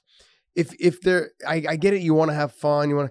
But why? Why come 3 days a week and get your ass kicked, do damage, get brain damage for no reason? You're never going to be a top fighter if you're not going to spend time coming in on wrestling days, grappling days, or even just grappling after you spar when you're here on sparring days. They literally just take their shit off and watch all the other guys grapple. And I'm like, what are you doing? How are you going to get any better? And so when I see Max make the change, is like, yeah, I'm not sparring. I would like to see him, like, you spar, but not spar. Like you said, I was saying once a week, get your timing down, but he didn't need it. I mean, you saw, I was going to say, wow. Yeah, he really made a mistake because he didn't look that good. He looked fucking phenomenal. He looked absolutely phenomenal. The problem is this.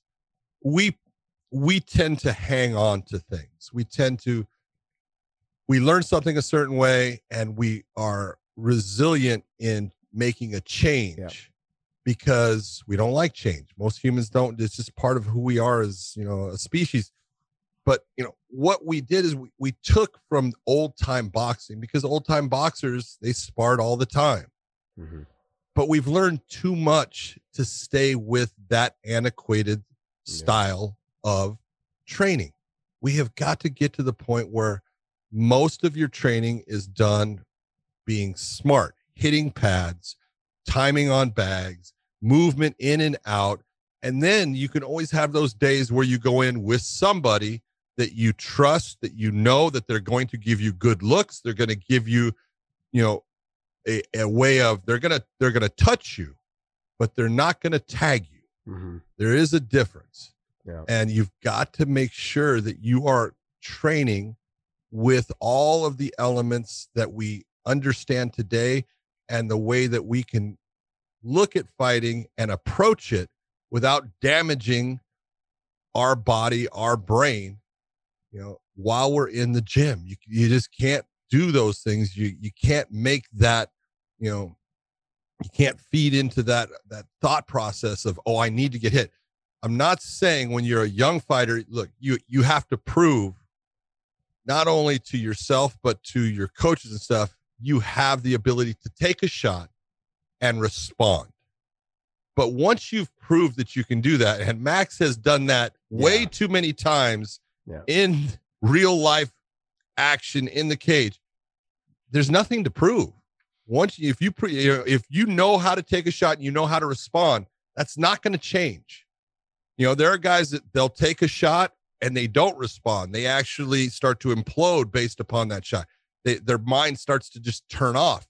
And you can either try to teach them how to be able to accept that shot, and maybe they'll learn, and sometimes they'll never learn, and they're never going to be the fighter. But taking repeated shots every week in a place where no one's watching is not good for you, and I'm glad that Max has changed that. Way to go, Max. Yeah.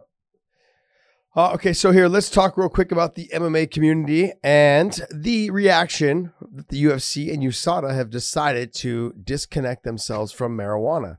It's about time. Yeah, but here's my next question. And this from a guy that's never taken marijuana in his life. Sure, buddy, sure. I believe say whatever you want. I'll take a believe lie you. detector test right now. I baby. believe you, which you've been programmed to beat those lie detector tests. Oh, former cop. Come on, buddy. You know how to beat those things. You're right. It's about time. Then anything to get people off opioids, I 100% support. The other thing though, because you would know more about this, obviously, is do the commissions follow suit now?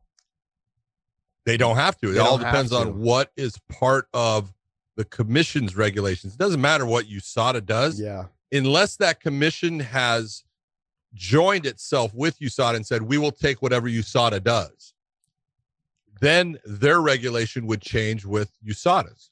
Have you had any conversations with Andy Foster about this, the California I have commissioner? not talked to Andy has always had the perception that marijuana is not a big deal Okay. in fighting. You know, we both have that same feeling that, you know, look, if you're going to say it's performance enhancing, I'm going to tell you you're full of shit. You're an idiot. You know, okay, it's not performance enhancing when it comes to fighting. Now, it has its, I think, benefits, especially for fighters, especially with inflammation. Yes. You know, and that's inflammation of every part of you. Mm-hmm. So that's a good thing that it does for fighters. Now, I'm not saying it's for everyone. And again, the real question is, you have a plant-based material that's natural, and you think that's horrible, based upon, again, going back way in the past where we had people with political reasons why they didn't like it and why they wanted to fight against it, and there was money involved. But you're okay with them taking a narcotic, you know, like an Oxycontin, and that's okay. It's like, come on, you're just being ridiculous. Yeah. And USADA has known for years, Josh, I'm talking over 10 years, that marijuana doesn't have a performance enhancing ability. It's not going to enhance someone's athletic performance. If you're at home reading this headline and you're fucking Nick Diaz, what goes through your mind? Oh yeah, well, especially when you go back to, you know, goddamn, when was that fight? I want to say it was 2016 that I did the Anderson Silva Nick Diaz fight, and Nevada wanted to take away his career off of marijuana use. That's how crazy it was at the time. You look and you go, what, are you nuts? You know, and I'm going to point out one more guy too. Go ahead. How upset are you if you're Pat Healy? You lost $140,000 in bonuses. Can I have that back? $140,000 in bonuses because you tested positive for marijuana after you beat Jim Miller. Well, How fucking pissed off are you right now? look at all the money that Nick Diaz has lost based upon, you know, being tested and coming back above the nanogram, you know, limit of 150 nanogram. It's like, come on, he's not getting a performance enhancement. There's going to be people on the comments saying, oh, it's been proven. Bullshit. Again, all I can say is I've had a lot of people in my time try to beat my ass, and not one of them was high on marijuana. I love it. It's true. It's true. I've never seen someone high try and rob a bank. Nope. Or kill somebody else. They're not real aggressive. Yeah. Look, I want you guys to go back in about 20 seconds and listen to what John said again. He said he reads the comments. Okay, so I just want to make sure everyone knows that it's not just me. John reads them too. He said it's going to be in the comments. I actually tried to read some of the comments because of the Connor effect and everything that we had. I love it. Dude, I started way too late because it was like at 2,000. I said 2,000 comments. Oh my God. So I was trying to just like, I can't do it. Josh is a better man than me. I've read every single one of your guys. He's not a better comments, man, and John. I'm He's not a better man. I'm not fucking lying. I've read every single one. I mean, I haven't read today's. There's 15,000 comments or something Is like there? that, or 7,000 or something like that. No, it's only like 4,000 or something. No, it's like I think so. 8,000.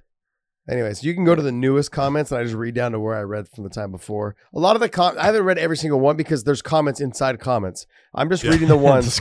I'm not reading all the. I don't read all the replies. Okay. I just read like the comments. Well, that so are, then you're not reading all the comments. no. I'm reading the ones that people have started their own comments. You're doing the ones that start the conversation.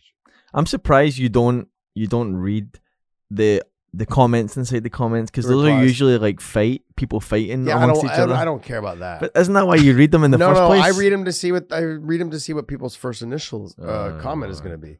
Okay. I mean, don't get me wrong. There are sometimes I'll jump into the replies, but if it has like 15 replies, I know they're fighting, so I don't even bother. It's like if it goes like all of a sudden there's like 12 or there's 40 replies in one comment, I already know that they're arguing about something, so I don't even bother reading those. But yeah, it is. To go back to the marijuana situation, it does decrease the inflammation. So fighters that have trained and they've been, they're training all week and there's body inflammation inside them all week. But the one thing that the positive, I've read this as well, and I've heard other people talk about this, is that the inflammation in your body as being an athlete as well as anybody else, it's one of the leading causes of cancer. And so the fact is if you're keeping your inflammation down and keeping all the inflammation out of you, whether it's your ligaments, your intestines, your muscles, all those things, you're helping keep your body healthy. And I'm not saying that you should sit at home and just fucking blaze all the time. Good. Just blaze it out. Yeah, I'm not saying that at all. But I'm saying if you're doing, let's just say you're doing 5 to 10 milligrams a night to go to sleep, rest, get up, you feel revived, you feel refreshed. I mean, that's something that I think a lot of people should, instead of taking, NyQuil or whatever to help yourself sleep, or taking any other type of medication to help yourself sleep. This is one of those natural herbs that I think is good for people, in terms of, getting the inflammation out of your body, helping you rest, waking up, feeling refreshed. I mean, I listen to a lot of Rogan, and Rogan talks about, I'll do a little bit of milligrams at night before bed, wake up, feel good, do the cold plunge in the sauna, a little bit of that in the morning. He's like, I feel like a fucking new man. Start taking care of yourselves, people. That's one thing. And then being healthier. That's another thing in terms of with this COVID situation out there. This should have been one of those times that everyone should be like, you know what? This is a good opportunity for me to work on me, in terms of whether it's run in the morning, you're working from home. Go for a mile long. You don't have to run 5 miles. Don't get that in your head. Just walk. Go walk, or go run 1 mile and then walk another mile, or whatever it is, or walk a mile, then run a mile, then you put it all together. But come home, take care of yourself.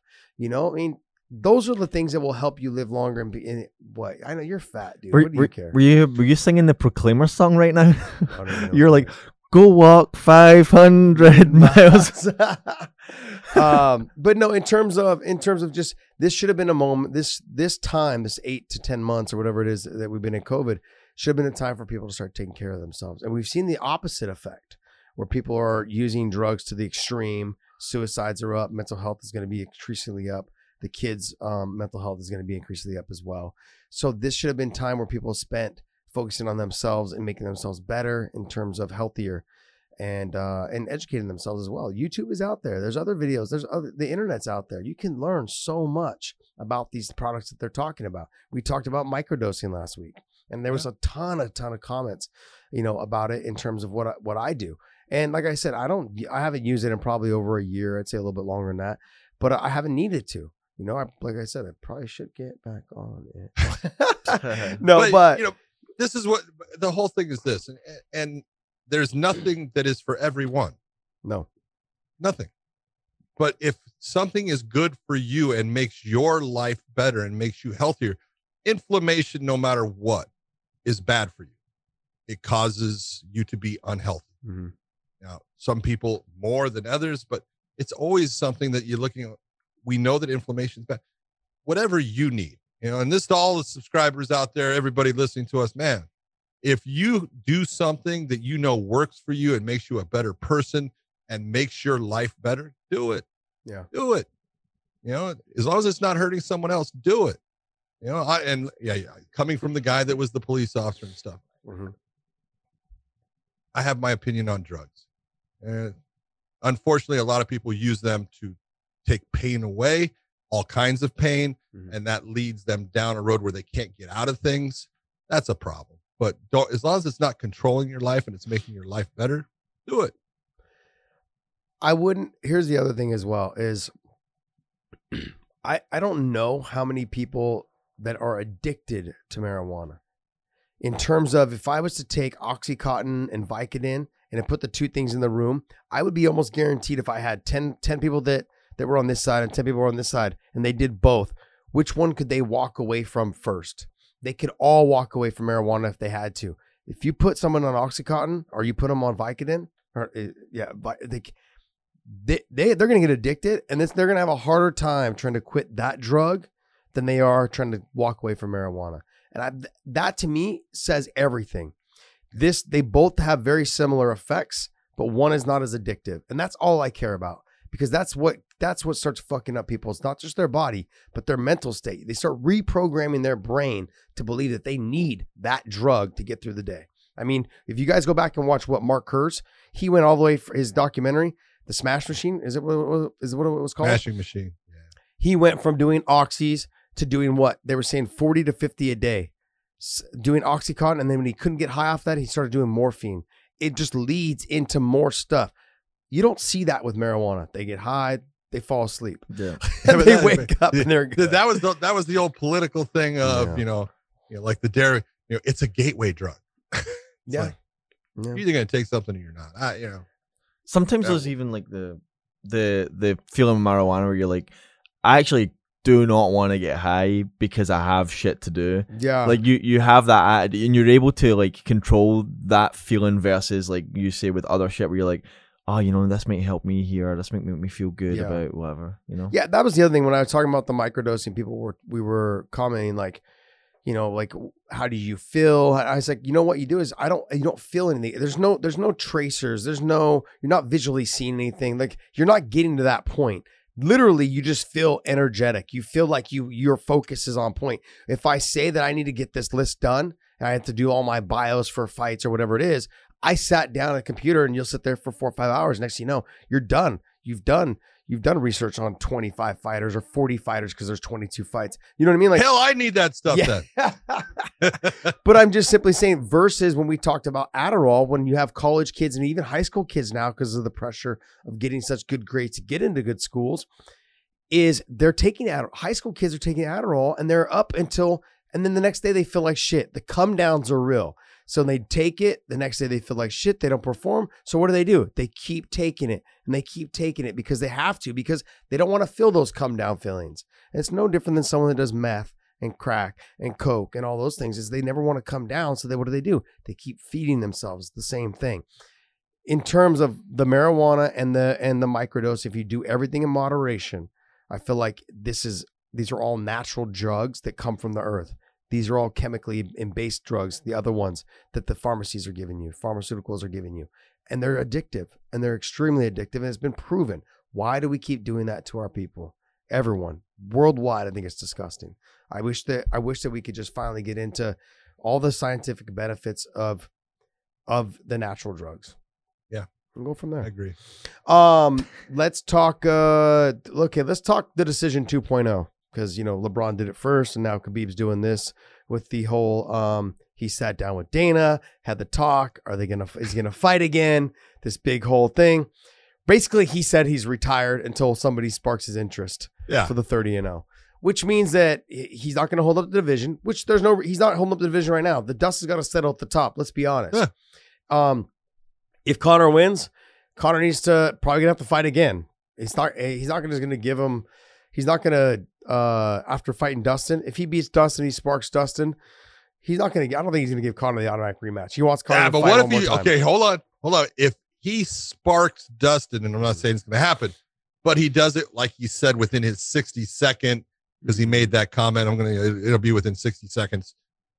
If he does, isn't that a dominant performance? Do you think that would be enough for Khabib to say, all right, yeah, you had a great performance. I want to beat you again? John, do I think it's enough? Do I think that's a dominant performance? Do I think I would love to see that fight happen again? Do I think that Conor, can he do it? I think he can. Would it be enough for Khabib to say, let's fight again? Absolutely not. Absolutely not. Khabib, what I want and what you want and what we think would be a dominant performance for him to fight Khabib again, I don't think that would be it. I think Khabib wants to see that he's changed. He's not just a stand-up guy. Now you're fighting just a stand-up guy in Dustin Poirier, who has great submissions. Okay, but he's not known to be a wrestler / jiu-jitsu guy. Yeah. He's got great submissions. There's no doubt about that. I mean, we saw him with the arm and guillotine with Khabib. It was on tight. It was on really tight. So he's got it in his back pocket. I think he wants to see someone like Conor fight a Charles Oliveira. He wants to see, are you that good? Are you somebody that if you get taken down, can you withstand the jiu-jitsu of someone like a Charles Oliveira? I think the Charles Oliveira kind of sparks Khabib a little bit more than the Conor fight, the Dustin fight, and the Gaethje fight, fighting one of them again. I think because it's new blood, and he brings something that I've said forever, is that the guy that's going to threaten him the most will be a guy that's really good on the ground. And we haven't seen a really good guy on the ground, like in terms of a Damian Maia, until Charles Oliveira. Well, Charles Oliveira off of his back is very dangerous. Yes. On top, he's very dangerous. So he's got the complete jiu-jitsu game. Here's a guy that I don't care where you put him. He can pull off a submission. He is sneaky good, with his submissions. You got to, he's been, coached by, Jorge Patino forever, and he is just dynamite in all positions on the ground. So he could create situations that could put Khabib into trouble, and I can understand why Khabib would look at him and go, "That's a guy I'd be interested in." Yeah. Because if you can you scroll up? Look at that in the 155-pound weight class. There's no guy. I know, but up a little bit more. Okay. There's no guys that are good wrestlers and / jiu-jitsu guys together. Okay, you've got Gregor Gillespie, who's number 14. He's a unbelievable wrestler. Great wrestler. Not a super good submission guy. Great wrestler. Okay, phenomenal wrestler. Kevin Lee, decent wrestler. Stand out right guy. now. Doesn't matter. Out. Ale Quinta, he's already fought. We're not talking about guys that motivate him. The rest of them are all stand-up guys. You got Tony Ferguson. Unfortunately, he's got 2 losses in a row. And that fight's not going to ever happen. I'm just and I think even Khabib came out and said Tony's done. He's like, basically, I'm not even considering him anymore. Charles Oliveira, I think, sparks his interest a little bit in terms of what he did to Tony, and then coming up, he's going to end up having to fight one more guy. He's going to either fight Justin Gaethje or he's going to fight Dustin Poirier or Conor or somewhere in there. He's going to have to fight one of those guys before he gets to Khabib. And if he has a dominant performance against Justin Gaethje, or if he has a dominant performance of, let's say, he fights somebody else, I think that might be somebody who sparks his interest. That sparks Khabib, because it's somebody that in the division we have not seen a really top level jiu-jitsu guy at 155. They're all very good, but this guy's at a different level on the ground. Charles Oliveira is just a different level than everybody in that weight class on the ground. And I think that guy is going to be the guy that threatens Khabib the most in terms of, Khabib wants to get the takedown. Because on the feet, I would give it to Charles. Charles is better on the feet. He's better on the feet. But so was Conor. Not by a lot. Conor was better than Khabib on the feet too. But the threat of the takedown really makes people think that they have to stop the takedown, put their hands down. Khabib can land the big shots on the feet. That's what happened with Conor. I think that would happen a little bit with Oliveira. But Oliveira doesn't care if he goes to the ground.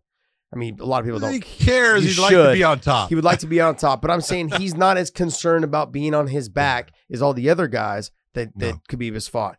To me, that fight sparks my interest the most. The only problem is Charles Oliveira is not a big name. That's the hardest part. You're not gonna have a hard time selling it because it's Khabib. But you're going to have a hard time thinking that people are going to think it's going to be a close fight. So some people may not tune in, as many would tune in, because Charles is not the guy. You just have a big name. Yeah. I think with another big win over someone like a Conor, somebody like a Dustin Poirier or a Justin Gaethje, I think that catapults him into like, okay, now this sparks Khabib's interest. I'm not sure is Charles on an 8 or a 9 fight win streak right now? Somewhere close to that. I think it's 7, but is it 7? I think he's 1. Dave, pull it up. It's coming up right now. It's coming up right now. 1, 2, 3, 4, 5, 6, 7, 8. 8. Ooh. 8 fight win streak. So that was if he gets if he does fight Justin, and we'll say he beats Justin, that's 9 fight win streak. That's saying a whole lot. I think he in beats the Justin. UFC, 9-fight win streak. Boom. I think he beats Justin. Well, I mean, I think Justin both- touches his that's chin, a he could fight. be in trouble. that's a fight that, either guy could. If it stays on the feet, I give it to Justin. I do too. If it hits the ground, I give it to Charles. Yeah. It's Yeah. a pretty simple fight if you're looking at it as far as, hey, if the fight stays here, this is the guy that's going to win. If the fight goes there, this is the guy that's going to win. So Yeah. What if Chandler comes in and has like a massive performance? I know he probably needs one more after that, but like, Yeah. I don't think that Habib looks at Chandler in any way, Mm-mm. in any fashion. I don't think he gives a shit. Mm-mm. you don't even think with an impressive performance that opinion changes? No. He's going to need at least one more. I would say with Habib, you would want, you need a couple more. Yeah, so let's just say he beats Dan Hooker, who's ranked number 6 right now. That puts Chandler then at let's say 6, and Dan Hooker slides down 1. Everyone bumps down 1. Okay. So that puts him in the mix right there. But then you still got Tony ahead of him. You still got Connor ahead of him. You still got Oliveira ahead of him. Dustin and Justin, and of course the champ Khabib. So where does that put him? He needs at least maybe even 2 more fights before he would even start talking about getting to Khabib. So if let's just say he beats Dan Hooker and has a great performance. And is Khabib even around by then? Yeah, and that you're talking 2 more fights. The way that it seems to be another going, year. you're talking another year and a half. At least, because by the time you book that title fight in 3 fights, you're talking 2 years. Here's what I think would be a good scenario. Chandler beats Dan Hooker impressively, and then Conor beats Dustin. Conor and Chandler fight, and the winner of that one gets Khabib. Yeah, you're saying that, but I don't think Conor would ever fight Chandler because there's just not enough UFC recognition. Conor said he would take anybody. He would. I think saying he you look would at it take this way. anybody, but go ahead. Everything depends upon the performance Yeah. of either Dan Hooker or Michael Chandler in that co-main. If they put on one of them puts on a great performance and gets rid of the other, the first thing they're going to do, if they're smart, is call out the winner of the next fight. Yeah. And especially call out Conor. That's your money guy. Yeah, it's just not going to happen, man. Like in terms of that's the thing. I'm just trying to be realistic here. Like it's just not going to happen. Dan Hooker and Michael Chandler are not going to get Conor. I could maybe see the Dan Hooker thing coming about, but not the Chandler thing coming about. I could see. You really? If he says the right things, everything is about everything's about setting it up. Yeah. It's all about the setup. I look at Chandler as the king of cringe. Like when you hear his interviews, that's because you don't like him. I know, but his interviews are kind of they're scripted. It's very like scripted on what he says. It's not.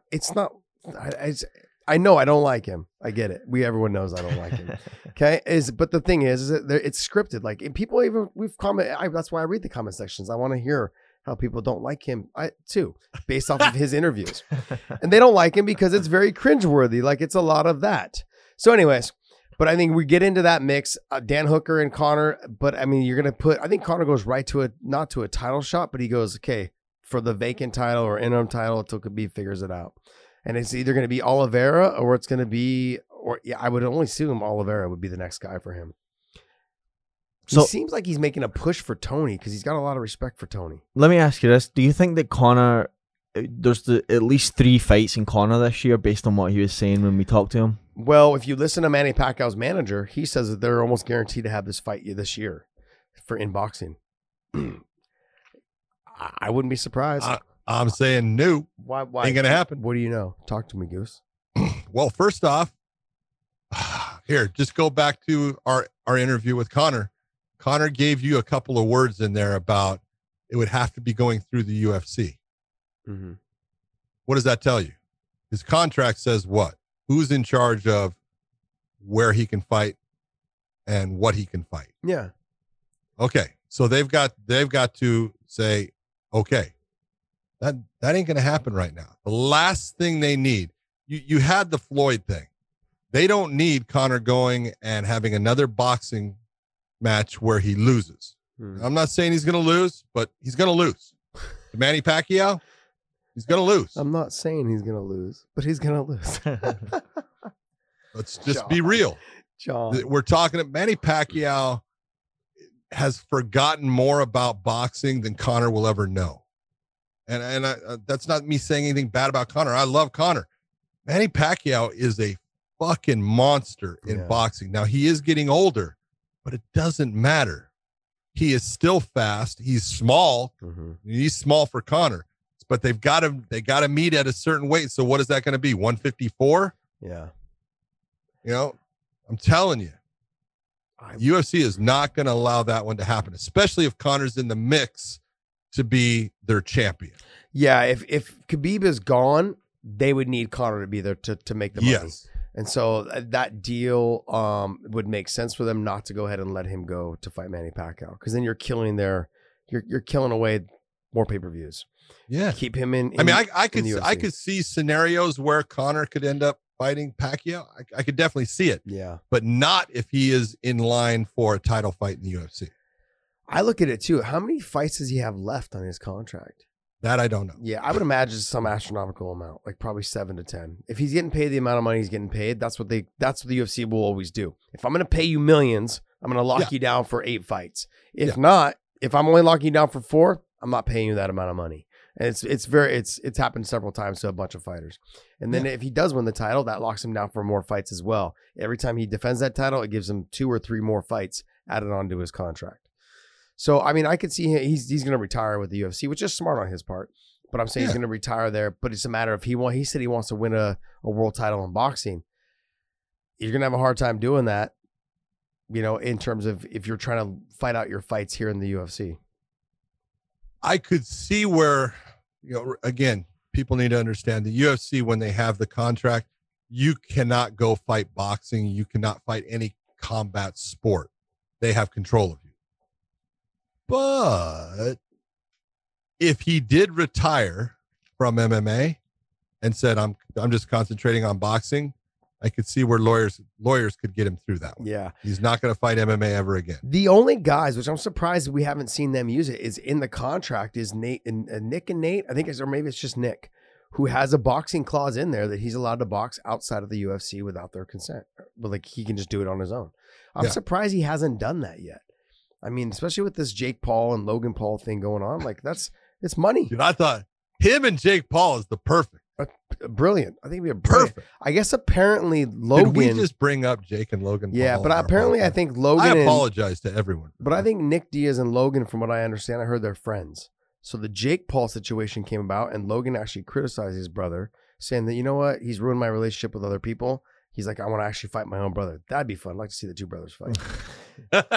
Bunch of drama queens. Get out there and settle it. I did see, here I'm going back to talking about him. Jake Paul did say, well, look, I'm 2-0. My brother, he's not even gotten a win as a professional. Wow. Ooh, wow. Dude. Yeah. Scorching. Yeah. It sounds like they Not both need to nice. be slapped. Is the whole thing a swerve? And did Khabib and Dana really talk about the GSP fight, and they're going to announce it on Saturday right before the McGregor fight, and then Khabib will vacate the belt? Yeah, which is kind of weird because what's his name? Because GSP came out and said, something about, I'm going to say in the effects of, that fight really does interest me. He just tweeted it. I want to say like the day of the whole announcement thing. He said this fight, the fight with Khabib does really interest me. I don't think he's going to come back for it, but I would love, that's the only fight I would really like to see Khabib fight. There's no other fights in there that I want to see him fight. If Charles Oliveira had a bigger name, I would love to see that fight because stylistically it's a fun fight for me because I'm a nerd. I'm a nerd. Yeah, there's only one guy that has a bigger name than St. Pierre. Mr. McGregor. Oh yeah, Conor McGregor. Yeah, Conor. Yeah. That's it. Yeah. No, but I was talking about Charles. Charles doesn't have a big enough name. But stylistically, I'm a nerd. That's why I love fighting. I'm a nerd when it comes to the fight world, and I would love to see that fight because stylistically, it makes for a fun fight. Khabib and him. Yeah, but here's the problem, and I am a fight nerd too, and I actually would love to see the fight. You're more of a nerd than me. I am. I admit it.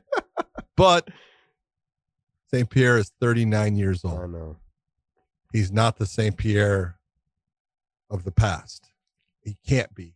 I'm not saying he's not in great shape. He's always in shape. He's always training. But Father Time is going to take a little bit of that speed and what he had away. And so I'm not getting the St. Pierre of, prime if he's going to go against Khabib. And I don't know. I would love to see it, and I don't want to see it. Yeah. I'm on that. Feelings. Yeah. Mixed feelings. Yeah. But Josh, Khabib, and like it just doesn't seem from what you say that he would come back for like an Oliveira or a even a Conor rematch. Like he doesn't care enough to do that just for the 30-0. Well, from what just the interviews that they said they talked about is that, and Dana said in the show last night, was that he needs to see something that's impressive, somebody that sparks his interest, and the only person that I can see in there would be Oliveira that would spark his interest. He's already beat Gaethje, he's already beat Dustin, he's already beat Conor. He was supposed to fight Tony, but Tony's coming off 2 losses. Charles Oliveira, it would be the only guy that I would see that would spark his interest. Or if Conor was to fight Charles and was able to stuff and destroy everything he did, because I think he wants to see changes in the guys that he's fought and already beat. If you can show me that Conor McGregor is a better fighter than the time that I fought him, and he's got new tools, that sparks my interest. Same thing with like a Dustin Poirier or a Justin Gaethje. If Justin Gaethje starts going out there and just subbing dudes that are top level guys, that now starts sparking your interest. I'm not saying that. I'm just, he wants to see guys change. Why would I fight the same guy that I beat? You haven't changed at all. You haven't evolved at all. But you can't sit there and you say, I want to see change. Okay. You want to see change. How long do we wait for you to see that change to where you say, oh, I've seen it? This is true. It's a matter of, look, I don't want to say it in the fashion, but you either got to shit or get off the pot. Yeah, that's true. All right. Meaning you're going to fight or you're going to get off the pot and hand that belt back and now let the weight class move on. Mm-hmm. You got to make that decision. Now he's got time to make the decision. I'm not saying he has to do it this week. Yeah. He doesn't, you've got some big fights coming up. He's got time to say, I'm going to walk away. Or he's got time to say, you know what? I'm interested. I would like this fight. Yeah. And it's good that he gets to pick that. But there comes the point. All of this is just minutia. Yeah.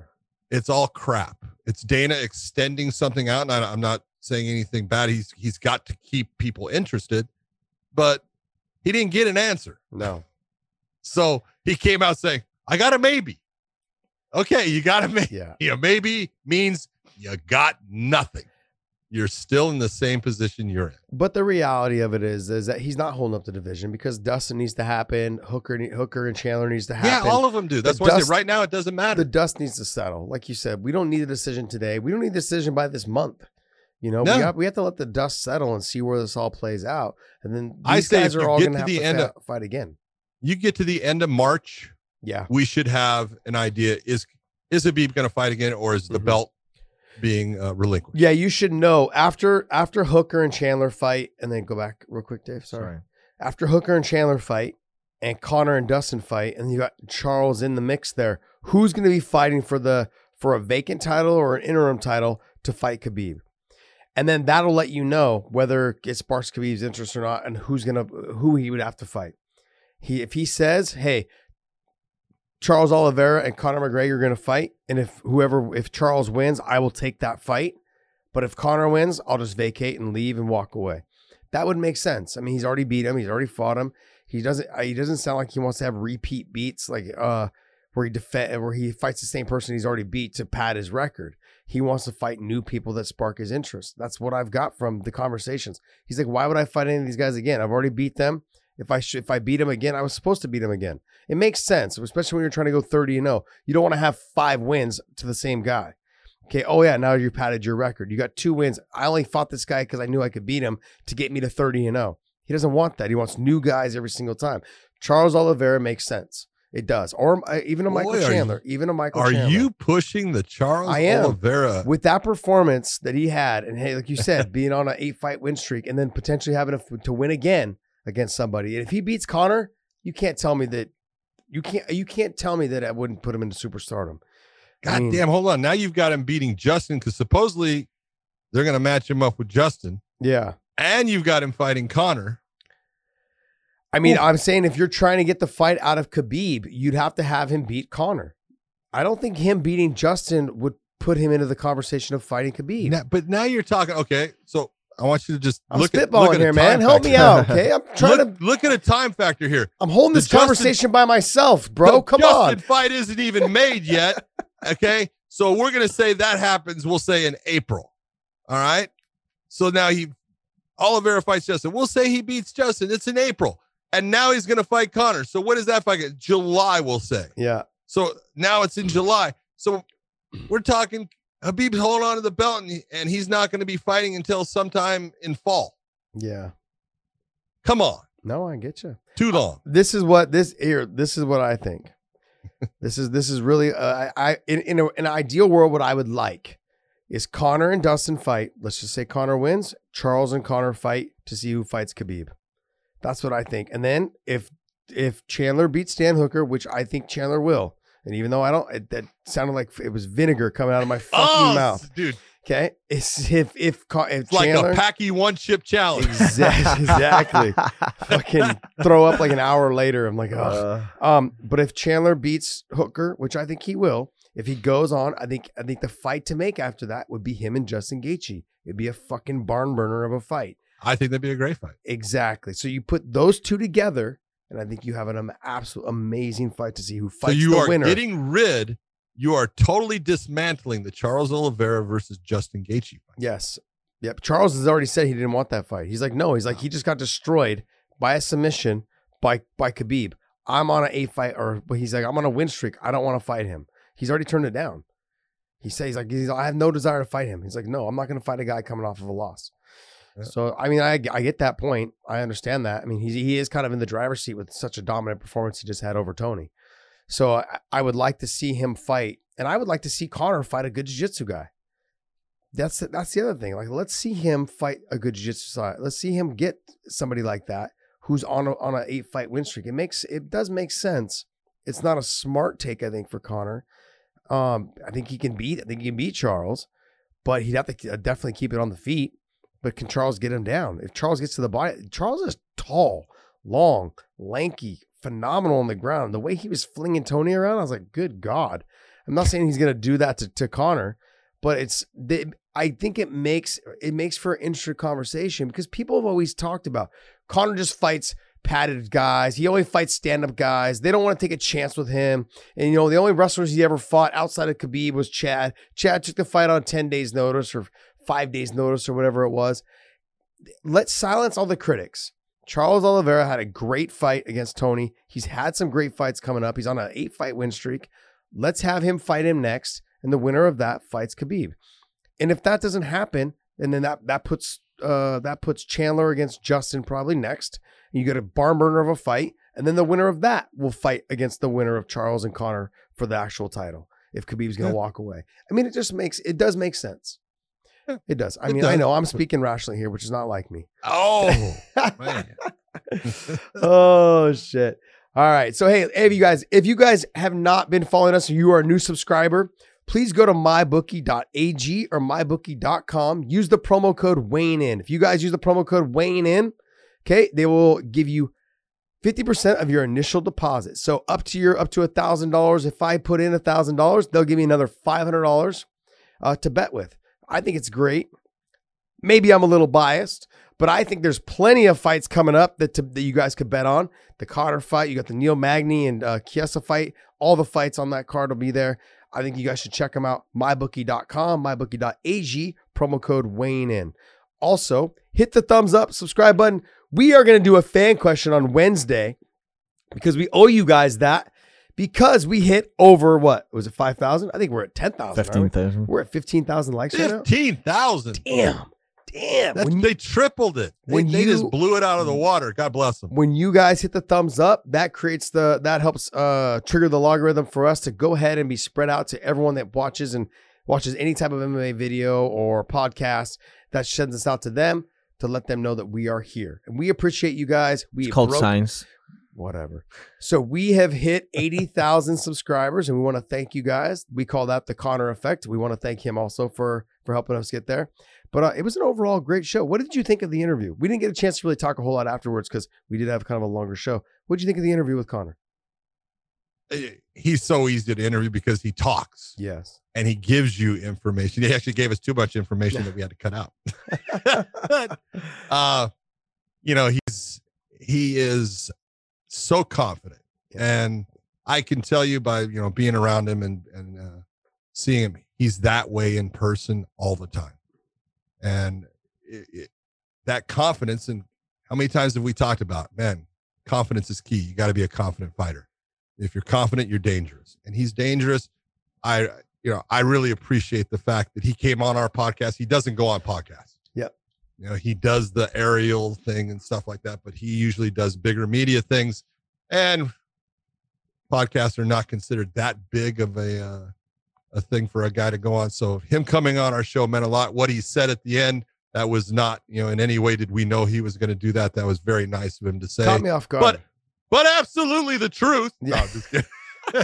It caught me off guard. It really did. Yeah. I didn't expect him to do that. Yeah, I mean, I just thought it was so great that he was, you know, he said like Podcast Dave is, you know, the reason. He didn't say shit about podcast. And then, Dave, you know, you realize that? I thought it was. I just thought it was really was good of great. him to acknowledge the facts. Wow. So, No, I you guys are good too. Don't worry. yeah, like you said, easy to interview. It's nice to, like you said, he gave us too much information. His agents called and said, hey, we got to take that out. That can't be in there. He wasn't supposed to talk about that yet. Those are things that they're just going to release later on at a later date, which is great. I think it's amazing where he's come. There was a lot more that we wanted to get to, but I mean, obviously, media day. You brought up the aerial thing. Dave and I were talking about this a couple days ago, or was it yesterday? Probably. Yeah, I think it was yesterday. I find it funny that it's like, hey, I have the all exclusive with Conor McGregor. And I'm thinking to myself, there's been 2 other people that have done shows already with him on Thursday that dropped. I mean, the Mac Life was before us. And then Which is his own company. Which is his own company. And then we were number 2. And I'm not trying to be a hater. I just, it kind of bugs me a little bit. Yeah, but you know, Ariel's going to ask him those silly questions that he's going to hate. He's going to tell him. Don't worry about the truth, man. It's just what you tell people. It's just that's all good. Know. I just remember the days when Ariel used to come to AK and basically like rummage around the gym waiting for the fighters to get done working out so we could try and get an interview with them. You know, and then now, and then now it's like, you know, I just it's frustrating sometimes. But I'm glad. We had a great interview. It was fun. I did watch Ariel's interview. It was good. I thought it was pretty good. And you're a better man than me. I didn't watch it. You didn't watch it? I have to. I have to. Like I said, I'm kind of a nerd when it comes to little things like that, you know? Because also too, like following Ariel and then following other people like Luke Thomas and all the other guys, Schaub and those guys, I listen to all their stuff. When I listen to them, it kind of gives me ideas on what to do and what not to do. You know, there's a lot of that too as well. Totally. But there's, you know, we don't talk about politics. We try not to. We got a little political last week. We don't normally do that. But it had to do with Pat Miletich and what happened. But we don't normally do that. And some shows do that. And every time I hear it, I kind of get a little cringy. I'm like, ooh, this is, you know, so it's good. It's good that we I don't want to say we toe the line, but we understand what our fans come here for.